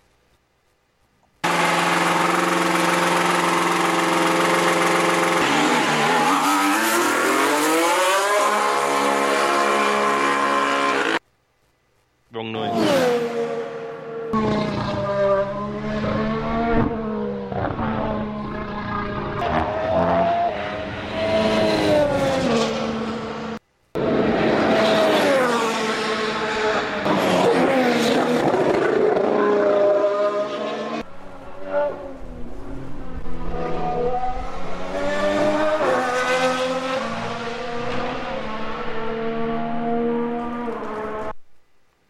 So that's the sound of the Red Bull that Red Bull have supplied to us. Is that what you want to hear, Sam? Yeah, they've sent you a sanitised version, I think. The driving out of the garage is much of a muchness, as you heard at the beginning, but the deceleration into the corner of the snap, crackle and pop, I think they've turned down the sound on it. There's a better video on YouTube, actually, which really makes it clear of the enormous volume of crackling, popping and banging out the back of that Honda. So when you hear that sound, it's a little bit of an interesting sound, because Formula One cars shouldn't have that very obvious anti-lag sound because of the fuel flow regulations. That's not really the way anti-lag in Formula One works. They've got the MGUH to do a lot of that work. So quite what Honda is doing from the combustion chamber back to the end of that exhaust pipe, I'm not entirely sure, but they're doing something entirely different to everybody else. But on top of that, in testing, if the wind was in the right direction, when the car was really popping and banging and spitting, you could smell it. You could smell the Honda engine. The only engine in Formula One you can smell, it's the Honda. It has a very, almost tropical, almost sort of very sweet... Pineapple and coconut. Almost, yeah. It doesn't smell like you'd expect conventional racing petrol to smell like. It has a certain chemically sweet chemical smell about it that is quite intoxicating, actually, and very nice. I have to bottle it and sell it in airports and stuff, but it's a really, really interesting car. Through security, possibly not, but it's a very interesting thing because it's got this strange sound and it's got this strange smell. So are Honda running incredibly rich on fuel? Doesn't make a lot of sense, again, with fuel flow limit. Or are they doing something different that nobody else has worked out yet? I asked Honda about it. All they would do was, yes, accepted that there was something different about what they were doing, and between the two, the AlphaTauri and the Red Bull, that you could see at different times their car in different modes, and sometimes it sounded like a normal Formula One. One of them sounded like a normal Formula One car, and there was no smell. And then the AlphaTauri would turn it up, and it would snap, crackle, and pop. And then the Red Bull would turn it down, and they never both ran the same mode at the same time. But there was an awful lot of stuff going on with the Honda engine, and Honda engine in particular. I don't mean the whole power unit. The engine in particular, there was something going on there. Honda have essentially hinted that they've made a breakthrough. I have doubts. I asked whether the two cars were running the same fuel through testing. The answer I was given is that they will run the same fuel in Melbourne, which in itself suggests that there was something else going on. And there is a big mystery about what is going on in the back of that Red Bull and the back of the AlphaTauri. But Honda are up to something, and they seem very, very happy with their work. So you think it's something fuel-based rather than something physical in the engine? Well, I think it might be a bit of both, because when you change the fuel in Formula One, you would typically change something in the combustion chamber. You might change something on the turbocharger. Now, with a strange smell and the strange noise, that really limits you from the combustion chamber out of the exhaust valve, down the tailpipe, down into the turbocharger and out the back. And because the Honda has a split turbo, it's only half the turbocharger that exhaust gas goes through. Now, to get the smell and the extra sound, it sounds like there's unburnt fuel near the turbine. Now, having unburnt fuel doesn't make a lot of sense within the regulations. So quite what it is they're up to. Are they using unburnt fuel like a traditional anti-lag to spin up the turbine and get more power through? Why don't you just use the MGUH for that? So I think there's a whole load more there's a bigger picture we've not seen or worked out yet, but Honda are up to something, and I really want you to play a clip of that sound because it is amazing. There's not a lot you can do within the regulations with fuel, though, is there? Well, there is a lot. The fuel is a really big playground for the engineers. Fuel is a major development component in Formula One. Yes, the regulations are, in theory, some people say, the Formula One regulations say pump fuel. Well, that doesn't mean, like in Super GT or Super Formula, that your fuel must literally come out of the pump in the paddock. Pump fuel is a set of specifications. So the fuel in Formula One will meet the EU standard for the fuel you put into your road car. But the fuel you put in your road car is like it's a vague approximation that meets a specification. The Formula One fuel is a precision. It's absolutely perfect fuel. So it's specifically engineered for each engine, and it's not quite got to the level of being engineered for each driver because the regulations don't allow you that many varieties anymore. But it is, the Honda fuel is designed specifically for the Step 1 Honda RA620H hybrid engine, a hybrid power unit. And when they bring in the next Step 2 engine during the season, they will introduce a new fuel to go with that specific engine. So there's a huge amount of fuel tuning going on. There is a bit of a question who actually supplies Honda's fuels. It's got Mobil 1 written on the side of the car. Yeah, I've heard rumours that maybe it's not Mobil 1 in the barrels, but that is just a rumour, and I've got no evidence to prove that. They've just signed an extension to their contract with ExxonMobil.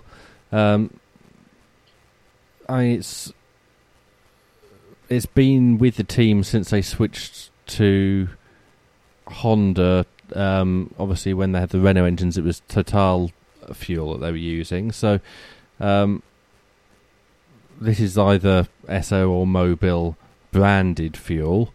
But as you say, it could be coming from anywhere. Well, I mean, Haltermann Carless doesn't have a big international retail brand, so that's possibly why they don't want to talk about that. Nick?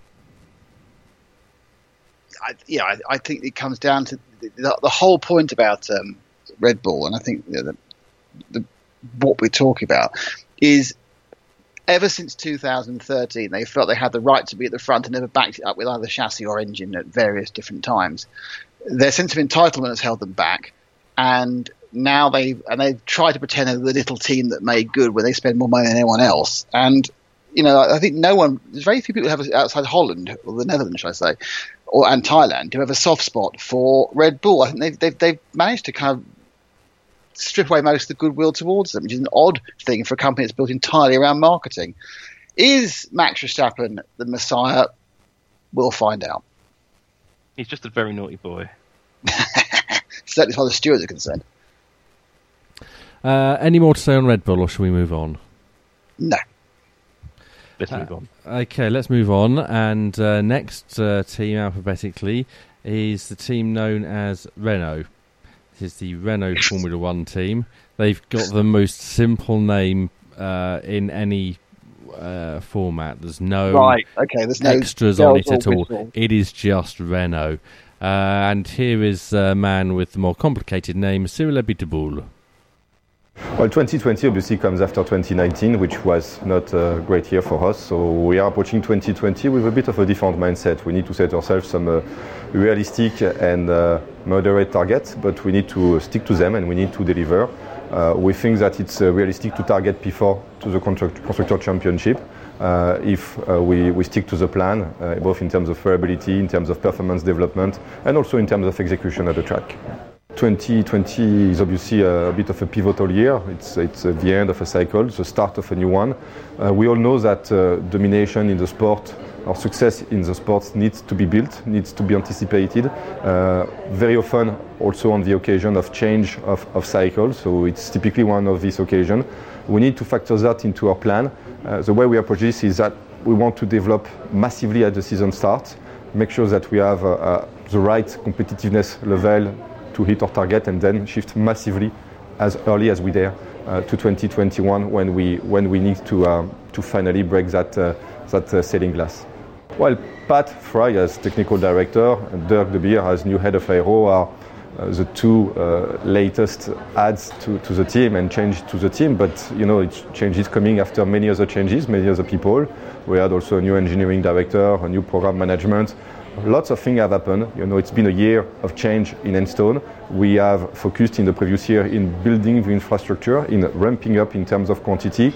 Now we need to make sure that all of the skills that we have, all the talent that we have under this very clear and reinforced leadership will deliver. That's what we will obviously be looking to see in action this year. So the key thing there is he's talking about Pat Fry coming to Renault and Dirk De Beer as the head of Aero. But it does sound as if Renault have already written off 2020 and are looking at 2021, Sam. Well, it does a little bit. Now, I'm going to start with a rumour, because I like those. There is a rumour that the Renault monocoque failed its impact test at the Cranfield Impact Centre in the lead up to the 2020 season and pre-season testing. Now, I asked Martin Bukowski about this, and he didn't give a direct answer. But what I can tell you is that the Renault RS20, as we are advertised as the 2020 car actually is no such thing at all. It is a Renault RS19. Yep, that's last year's car. Renault are racing last year's car, certainly at the start of this season, with a lot of modification, completely new bodywork package on, and lots of bits and new pieces of bits and bobs bolted onto it, and obviously the new power unit. But that is last year's car that Renault are racing under a new name and trying to pretend it's a new car, but it's not. It's last year's car. And that, in some ways, will give them a real advantage at the start of the season, because it's one less thing to worry about. It's a RS19B, if you like, so they should come out of the box pretty competitive. And we did see in testing, the car does seem to work really, really well. And if you you have to look delve a bit into the data and look in a lot of detail. The Renault is actually very quick as well. It's a strong car with good drivers. I think they could cause a bit of an upset early in the season and pick up a haul of points early on. However, by that approach of using an old car modified does mean that, like the Racing Point, they're going to struggle to develop that concept through the season. And I think you'll see that Renault may be one of the first teams to switch their attention to 2021. Let's take a listen to the drivers, starting with Daniel Ricciardo. Where do I start? I learned a lot. Obviously, a lot about myself. Trying to integrate within a new team and try to be, I guess, a team leader in some respects, and try to quickly earn people's trust and encouragement. So building relationships with the people around me, particularly the engineering group. That was cool, and I learned how to gel with them the best way, I think. And I think more than anything, it's spending time with them. But yeah, we had some highs, and I learned that the team, enjoys emotion and runs off emotion. When we have a high, it's really felt amongst the whole team, and when you have a low, you also feel it. But I felt like we were quickly able to reset and rally ourselves together in those moments. So yeah, a broad range of understandings. So I'm firstly excited to get my second year under my belt with the team, or to get it kick-started. But excited, for what I've seen, what I've talked about with the engineers and the technical department. Simulator already doing some laps and feeling the car a little bit differently. So every year a driver's excited to drive the new car. But I feel us at Renault, we've got a good amount of room to grow.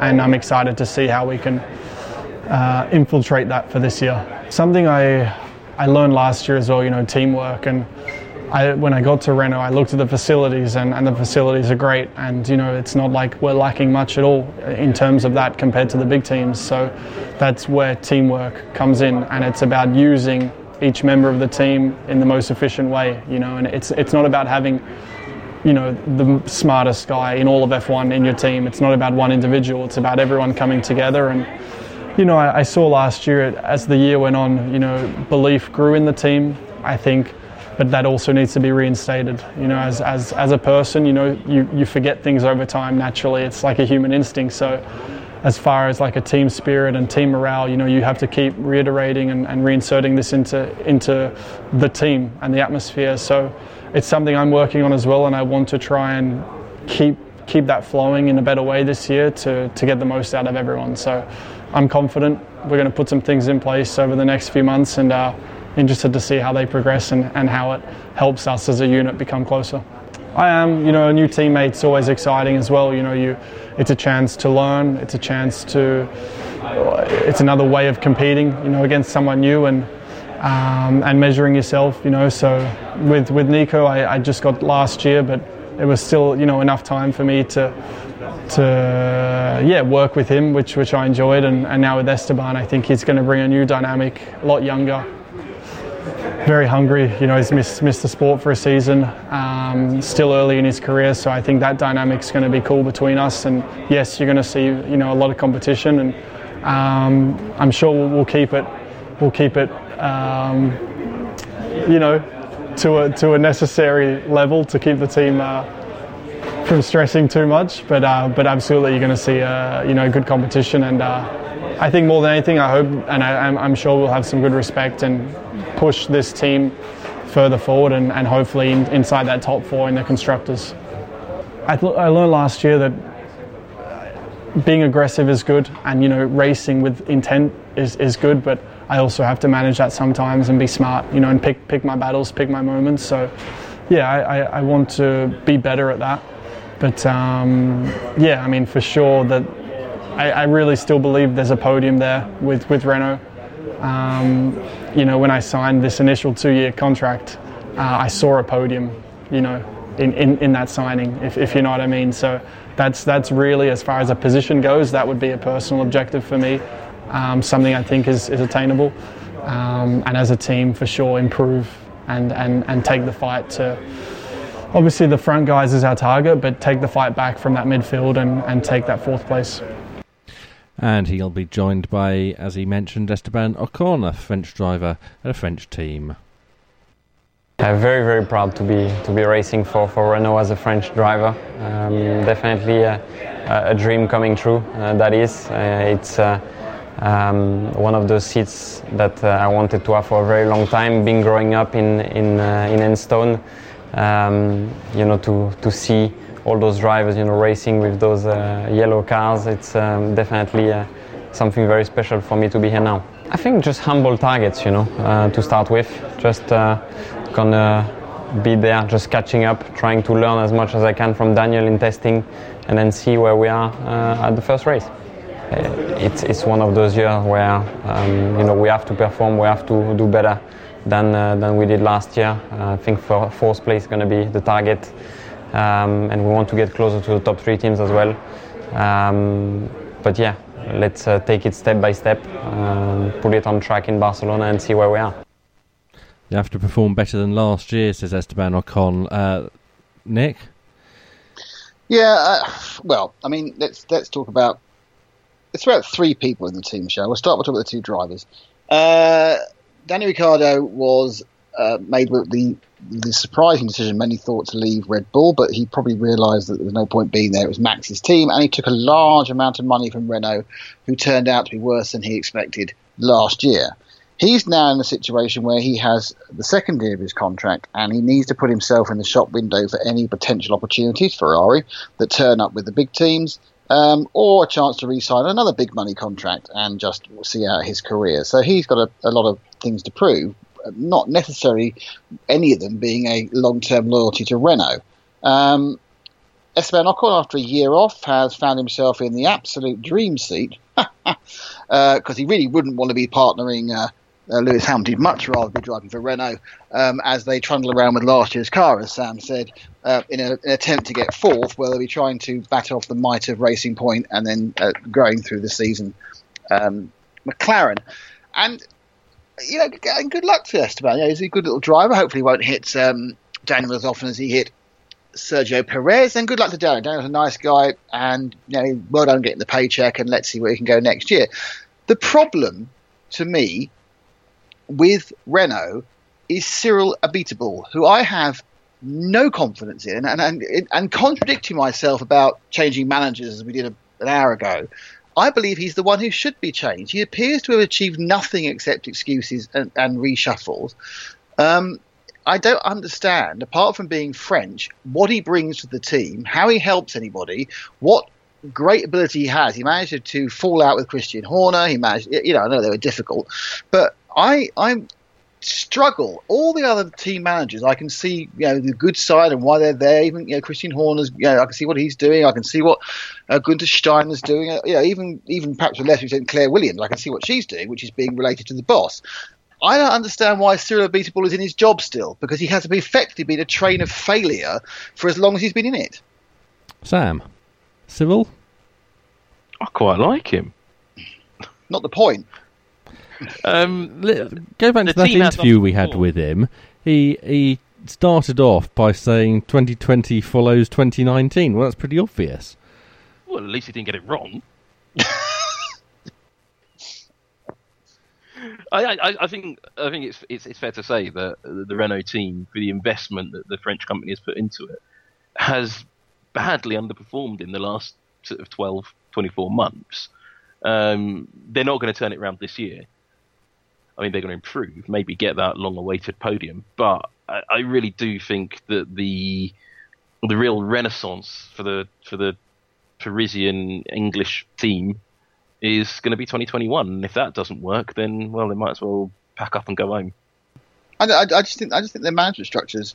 I don't understand. I've never understood what Cyril's bringing to the team. They need something, far more dynamic. They've got the cash, which is the key thing. They're a works team. They can build their car around their engine perfectly packaged, as can Mercedes. But they got beaten by McLaren, who were coming off of the worst year ever, who showed you how to produce a car on a comeback trail. I tell you what I'm going to predict right now. They won't be the best Renault team. Well, I think you're absolutely right. They're clearly not the best Renault team. And they don't have the best Renault. They don't have the best 2020 Renault-powered design, because they don't have a 2020 design. They've got an old car, and that is absolutely clear indication that they've thrown all of their eggs in the 2021 basket. So I think 2020 is a year to endure, but with the approach they've taken, they might get some good results early on. But the second half of the season is going to be le painful. Cyril said before that he wouldn't leave until the team won a race. then he will be there forever. He'll never leave. That's going to be a grand mal de tête for the Renault team. I can see it now. We'll be doing this preview in about 2050, and Cyril will still be there, and still saying next year's the big year. Nick, you're so old, you ain't going to live to 2050, mate. That's really unkind. I need 85.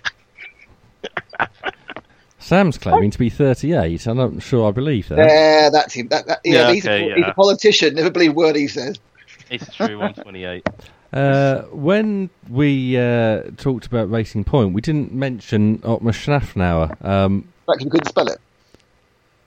But is he in a similar position to Cyril Abiteboul? Well, not really, because everyone looks at Lawrence Stroll now as the boss, really, don't they? Oh, no, I don't think so. Lawrence Stroll isn't the boss. He's the money. But he certainly he's not. Yeah. He's not making any decisions really, apart from possibly with some drivers. Yeah, I don't think he's making the driver decisions either.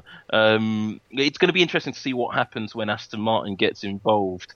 Whether anybody from the Aston Martin organisation comes across to run the Formula One team in Otmar's role, I wouldn't be entirely shocked to see David Richards reappear on the scene.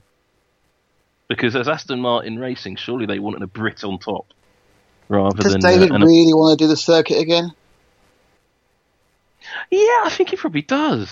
I was around a bit bizarrely. I was around his house in the summer and had a good long chat with him about it. And he was it's a very lovely house, great history. And he was. He kept on reminding us that he'd been in, his time in Formula One. I think he feels that's a little bit of unfinished business there. Interesting.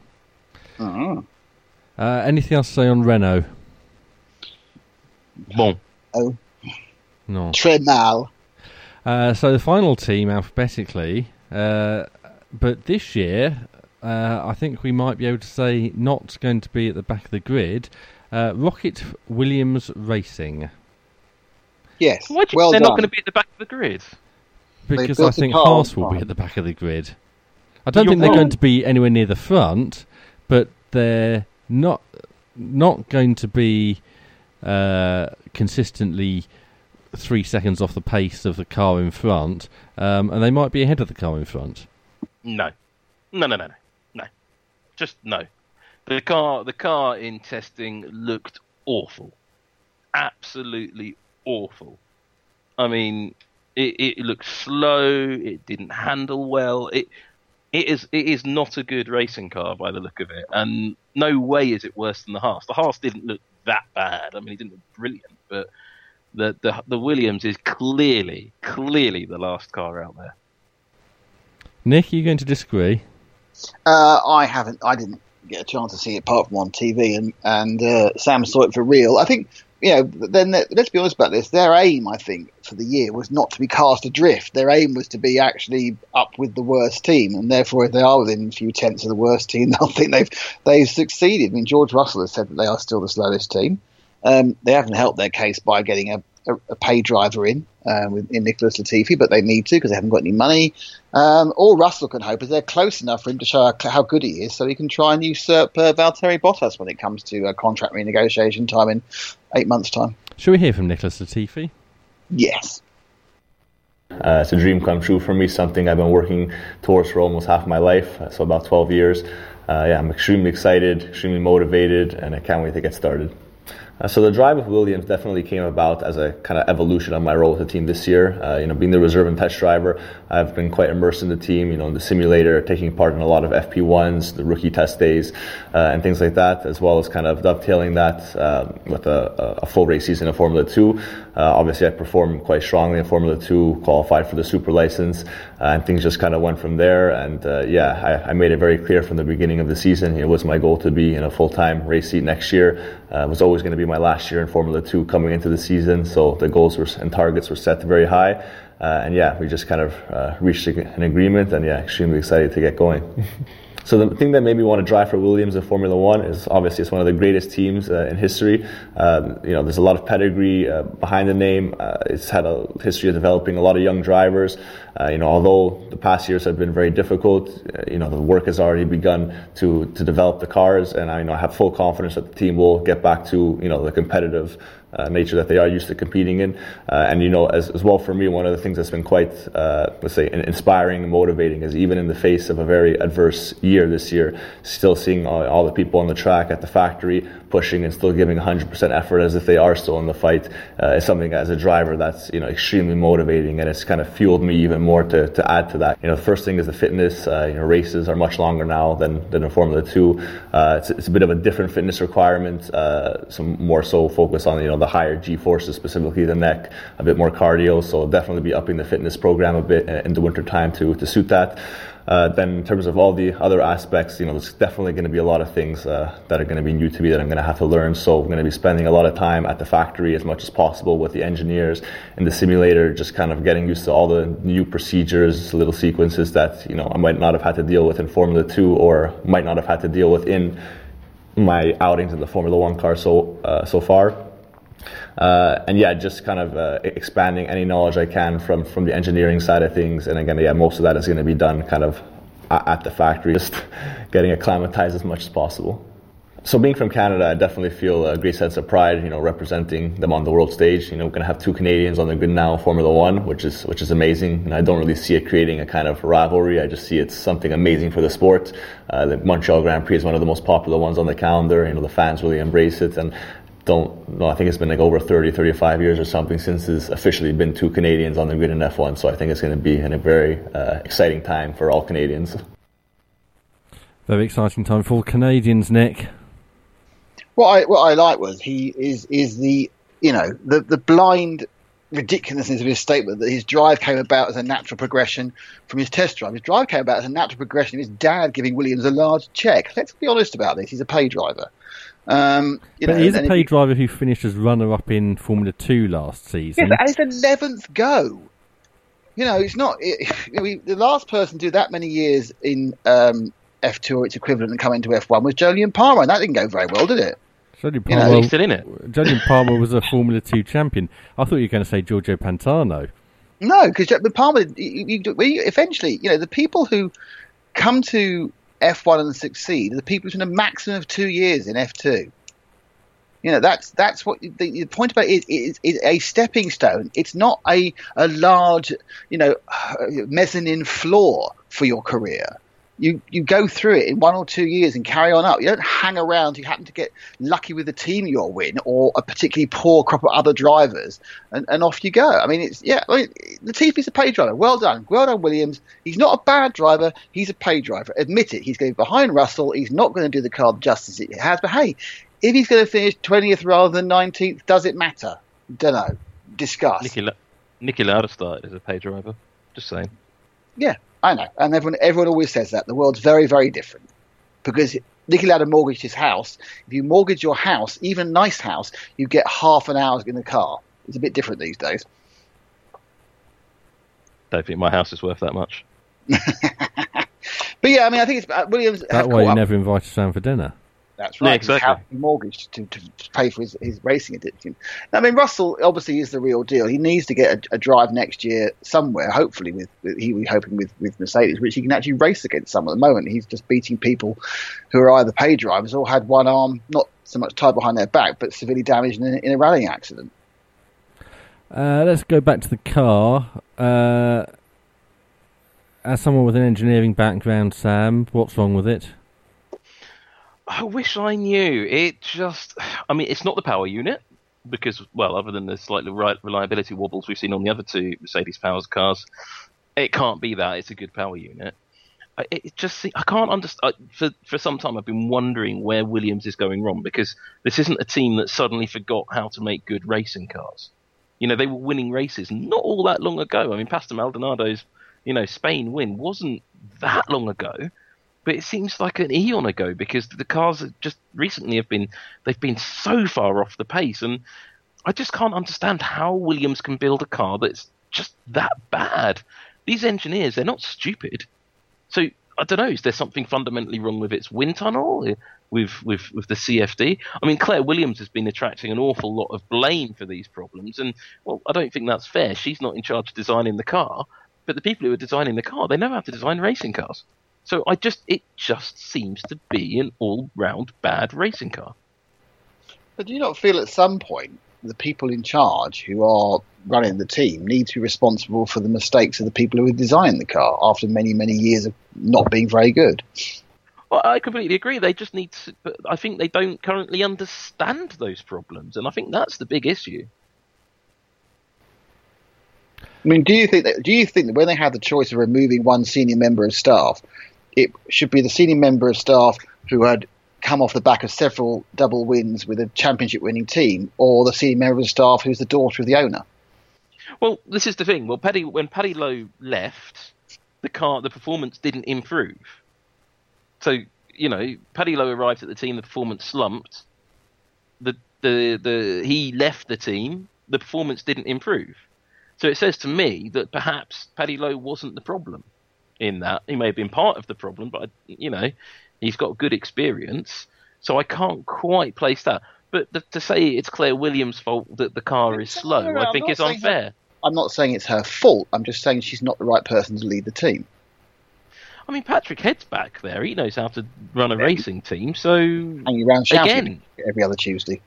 Well, it doesn't matter. He got a job done, didn't it? So he got a job done in 1997. It was slowly not getting the job done during their gradual decline.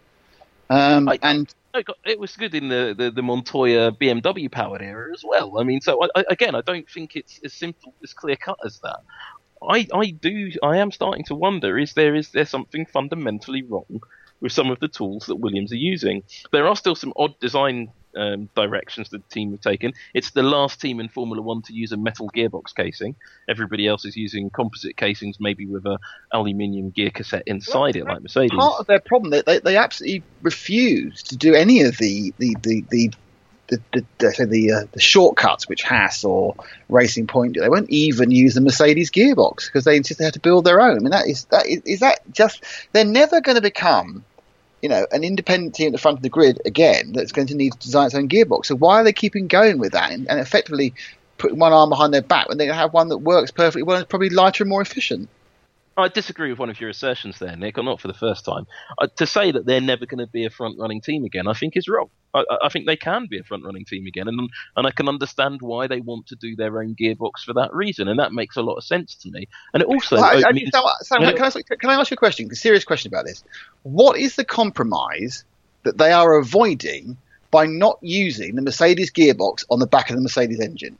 Losing skills. So by having the skills to design and develop and construct and operate your own gearbox in-house means that it's much easier for Williams to be able to swap engine supply. So you remember when Sauber were looking at the Honda power unit, Sauber in massive financial trouble. If Honda had gone to the Swiss team with Jörg Sander at the helm, you know what? The Honda team, or the Sauber Honda team, would probably have been in a much better situation than Alfa Romeo now are. Because Honda have, worked their problems through, and they now look like their competitive power unit. And with the extra funding that Honda bring to a team, I think it would have really aided Sauber, and I think we still have the Sauber name on the grid, or maybe it would be Honda Racing F1 by now. But if Williams were to switch to Honda engines, they'd take a Honda gearbox. Honda don't make a gearbox. Right. Red Bull gearbox, didn't they? Just buy the Red Bull gearbox as well. Yeah, but that's the thing. That was the problem and that's why Honda never ended up in the back of the Sauber, because McLaren would not supply Sauber with the gearbox. Sauber didn't have the skills to make its own gearbox, so it lost out on a massive, something like 190 million euros that you get from Honda from running the engine. Yeah, but that was McLaren in their most ridiculous period, wasn't it? Well, it really was. But if you haven't got a gearbox that's designed for your car, you are at a disadvantage. And if are you moving into 2021? Are you, when everything's coming standardised and there are only 3 engines and the engines all have gearboxes associated, and people want to sell their gearboxes to make money back on this cap? I know what you're saying historically, and I understand historically historically, of course, I just bought a Hewland gearbox, but I understand what you're saying. But it just seems to be completely unnecessary resource diversion of concentration when the Mercedes gearbox is blooming good, lighter, stiffer, and available all right, you'd have to redeploy or lose some gearbox technicians. And you ever got to the point where you had to make your own gearbox? There's no shortage of people making specialist gearboxes in the carbon fibre triangle. I think for Formula One spec gearboxes, there's very few companies who can do it. You couldn't just go to X-Track and demand a complete transmission. You can get the internals, and a lot of teams do. I think Williams actually get their internal from X-Track, but it's the external casing that's very difficult to do. Yeah, now, I think it's not as. I don't think it's right to say it's not as stiff as well as the Mercedes. I think it's equally as stiff, if not stiffer, because it's a more substantial lump of stuff. But Williams do know how to build a damn good gearbox. And I don't think they're losing a huge amount of performance by doing their own gearbox. I don't think that's the factor. That they've done their own gearbox forever, and until very recently, Toro Rosso did its own gearboxes, and that wasn't holding them back. By having your own gearbox, you can define your own rear suspension. You don't have to buy that in. It gives you a lot more freedom with your design, so it should be a big advantage. And it's a big advantage, as I say, going forward. If another power unit manufacturer suddenly did come out of the woods, I don't know, Hyundai or Porsche or somebody came in to do a power unit. I can't see anyone coming imminently, but it's possible. And Williams is well placed for that, particularly as a team that you could really turn around. But that doesn't answer the question of what's wrong at Williams. And I think they need to bring in, and this is something Claire Williams needs to do, I do think they need to bring in new technical leadership, and it's got to be somebody fairly radical. I think it could be someone like Jörg Zander, who's known to come in and push things through. I think Mike Gascoigne's probably been out of it too long, but he'd be sort of character you need to completely shake things up and start over and work out what's going wrong in that team. Because there is, as Racing Point shows, there is no excuse for building a slow racing car with that power unit in the back. Let's move on to our predictions for the season then. Let's go with Constructors' Championship first. Mm-hmm. Nick Damon. What, the winner? Yes. Mercedes. Okay. Sam? Mercedes. Yeah. And let's move on to Drivers' Championship. Sam? Lewis Hamilton. Nick? Lewis Hamilton. Okay. Rookie of the Year? There's only one, isn't there? Yes. I'll go for Nicholas Latifi to win Rookie of the Year. Lovely. Yeah. Nick Cassidy getting a last-minute AlphaTauri drive and scoring more points than Queen Latifah. It's not a bad call, actually. Yeah. I think there's a Japanese driver who's ahead of him on the pecking order, but yeah, Naoki Yamamoto could come and do that as well. Wonderful. Thank you for your time this evening, gentlemen. And we will reconvene at the end of the season and find out if we were right. Well, I was. Nick wasn't. That's true. I'm never right. That's right.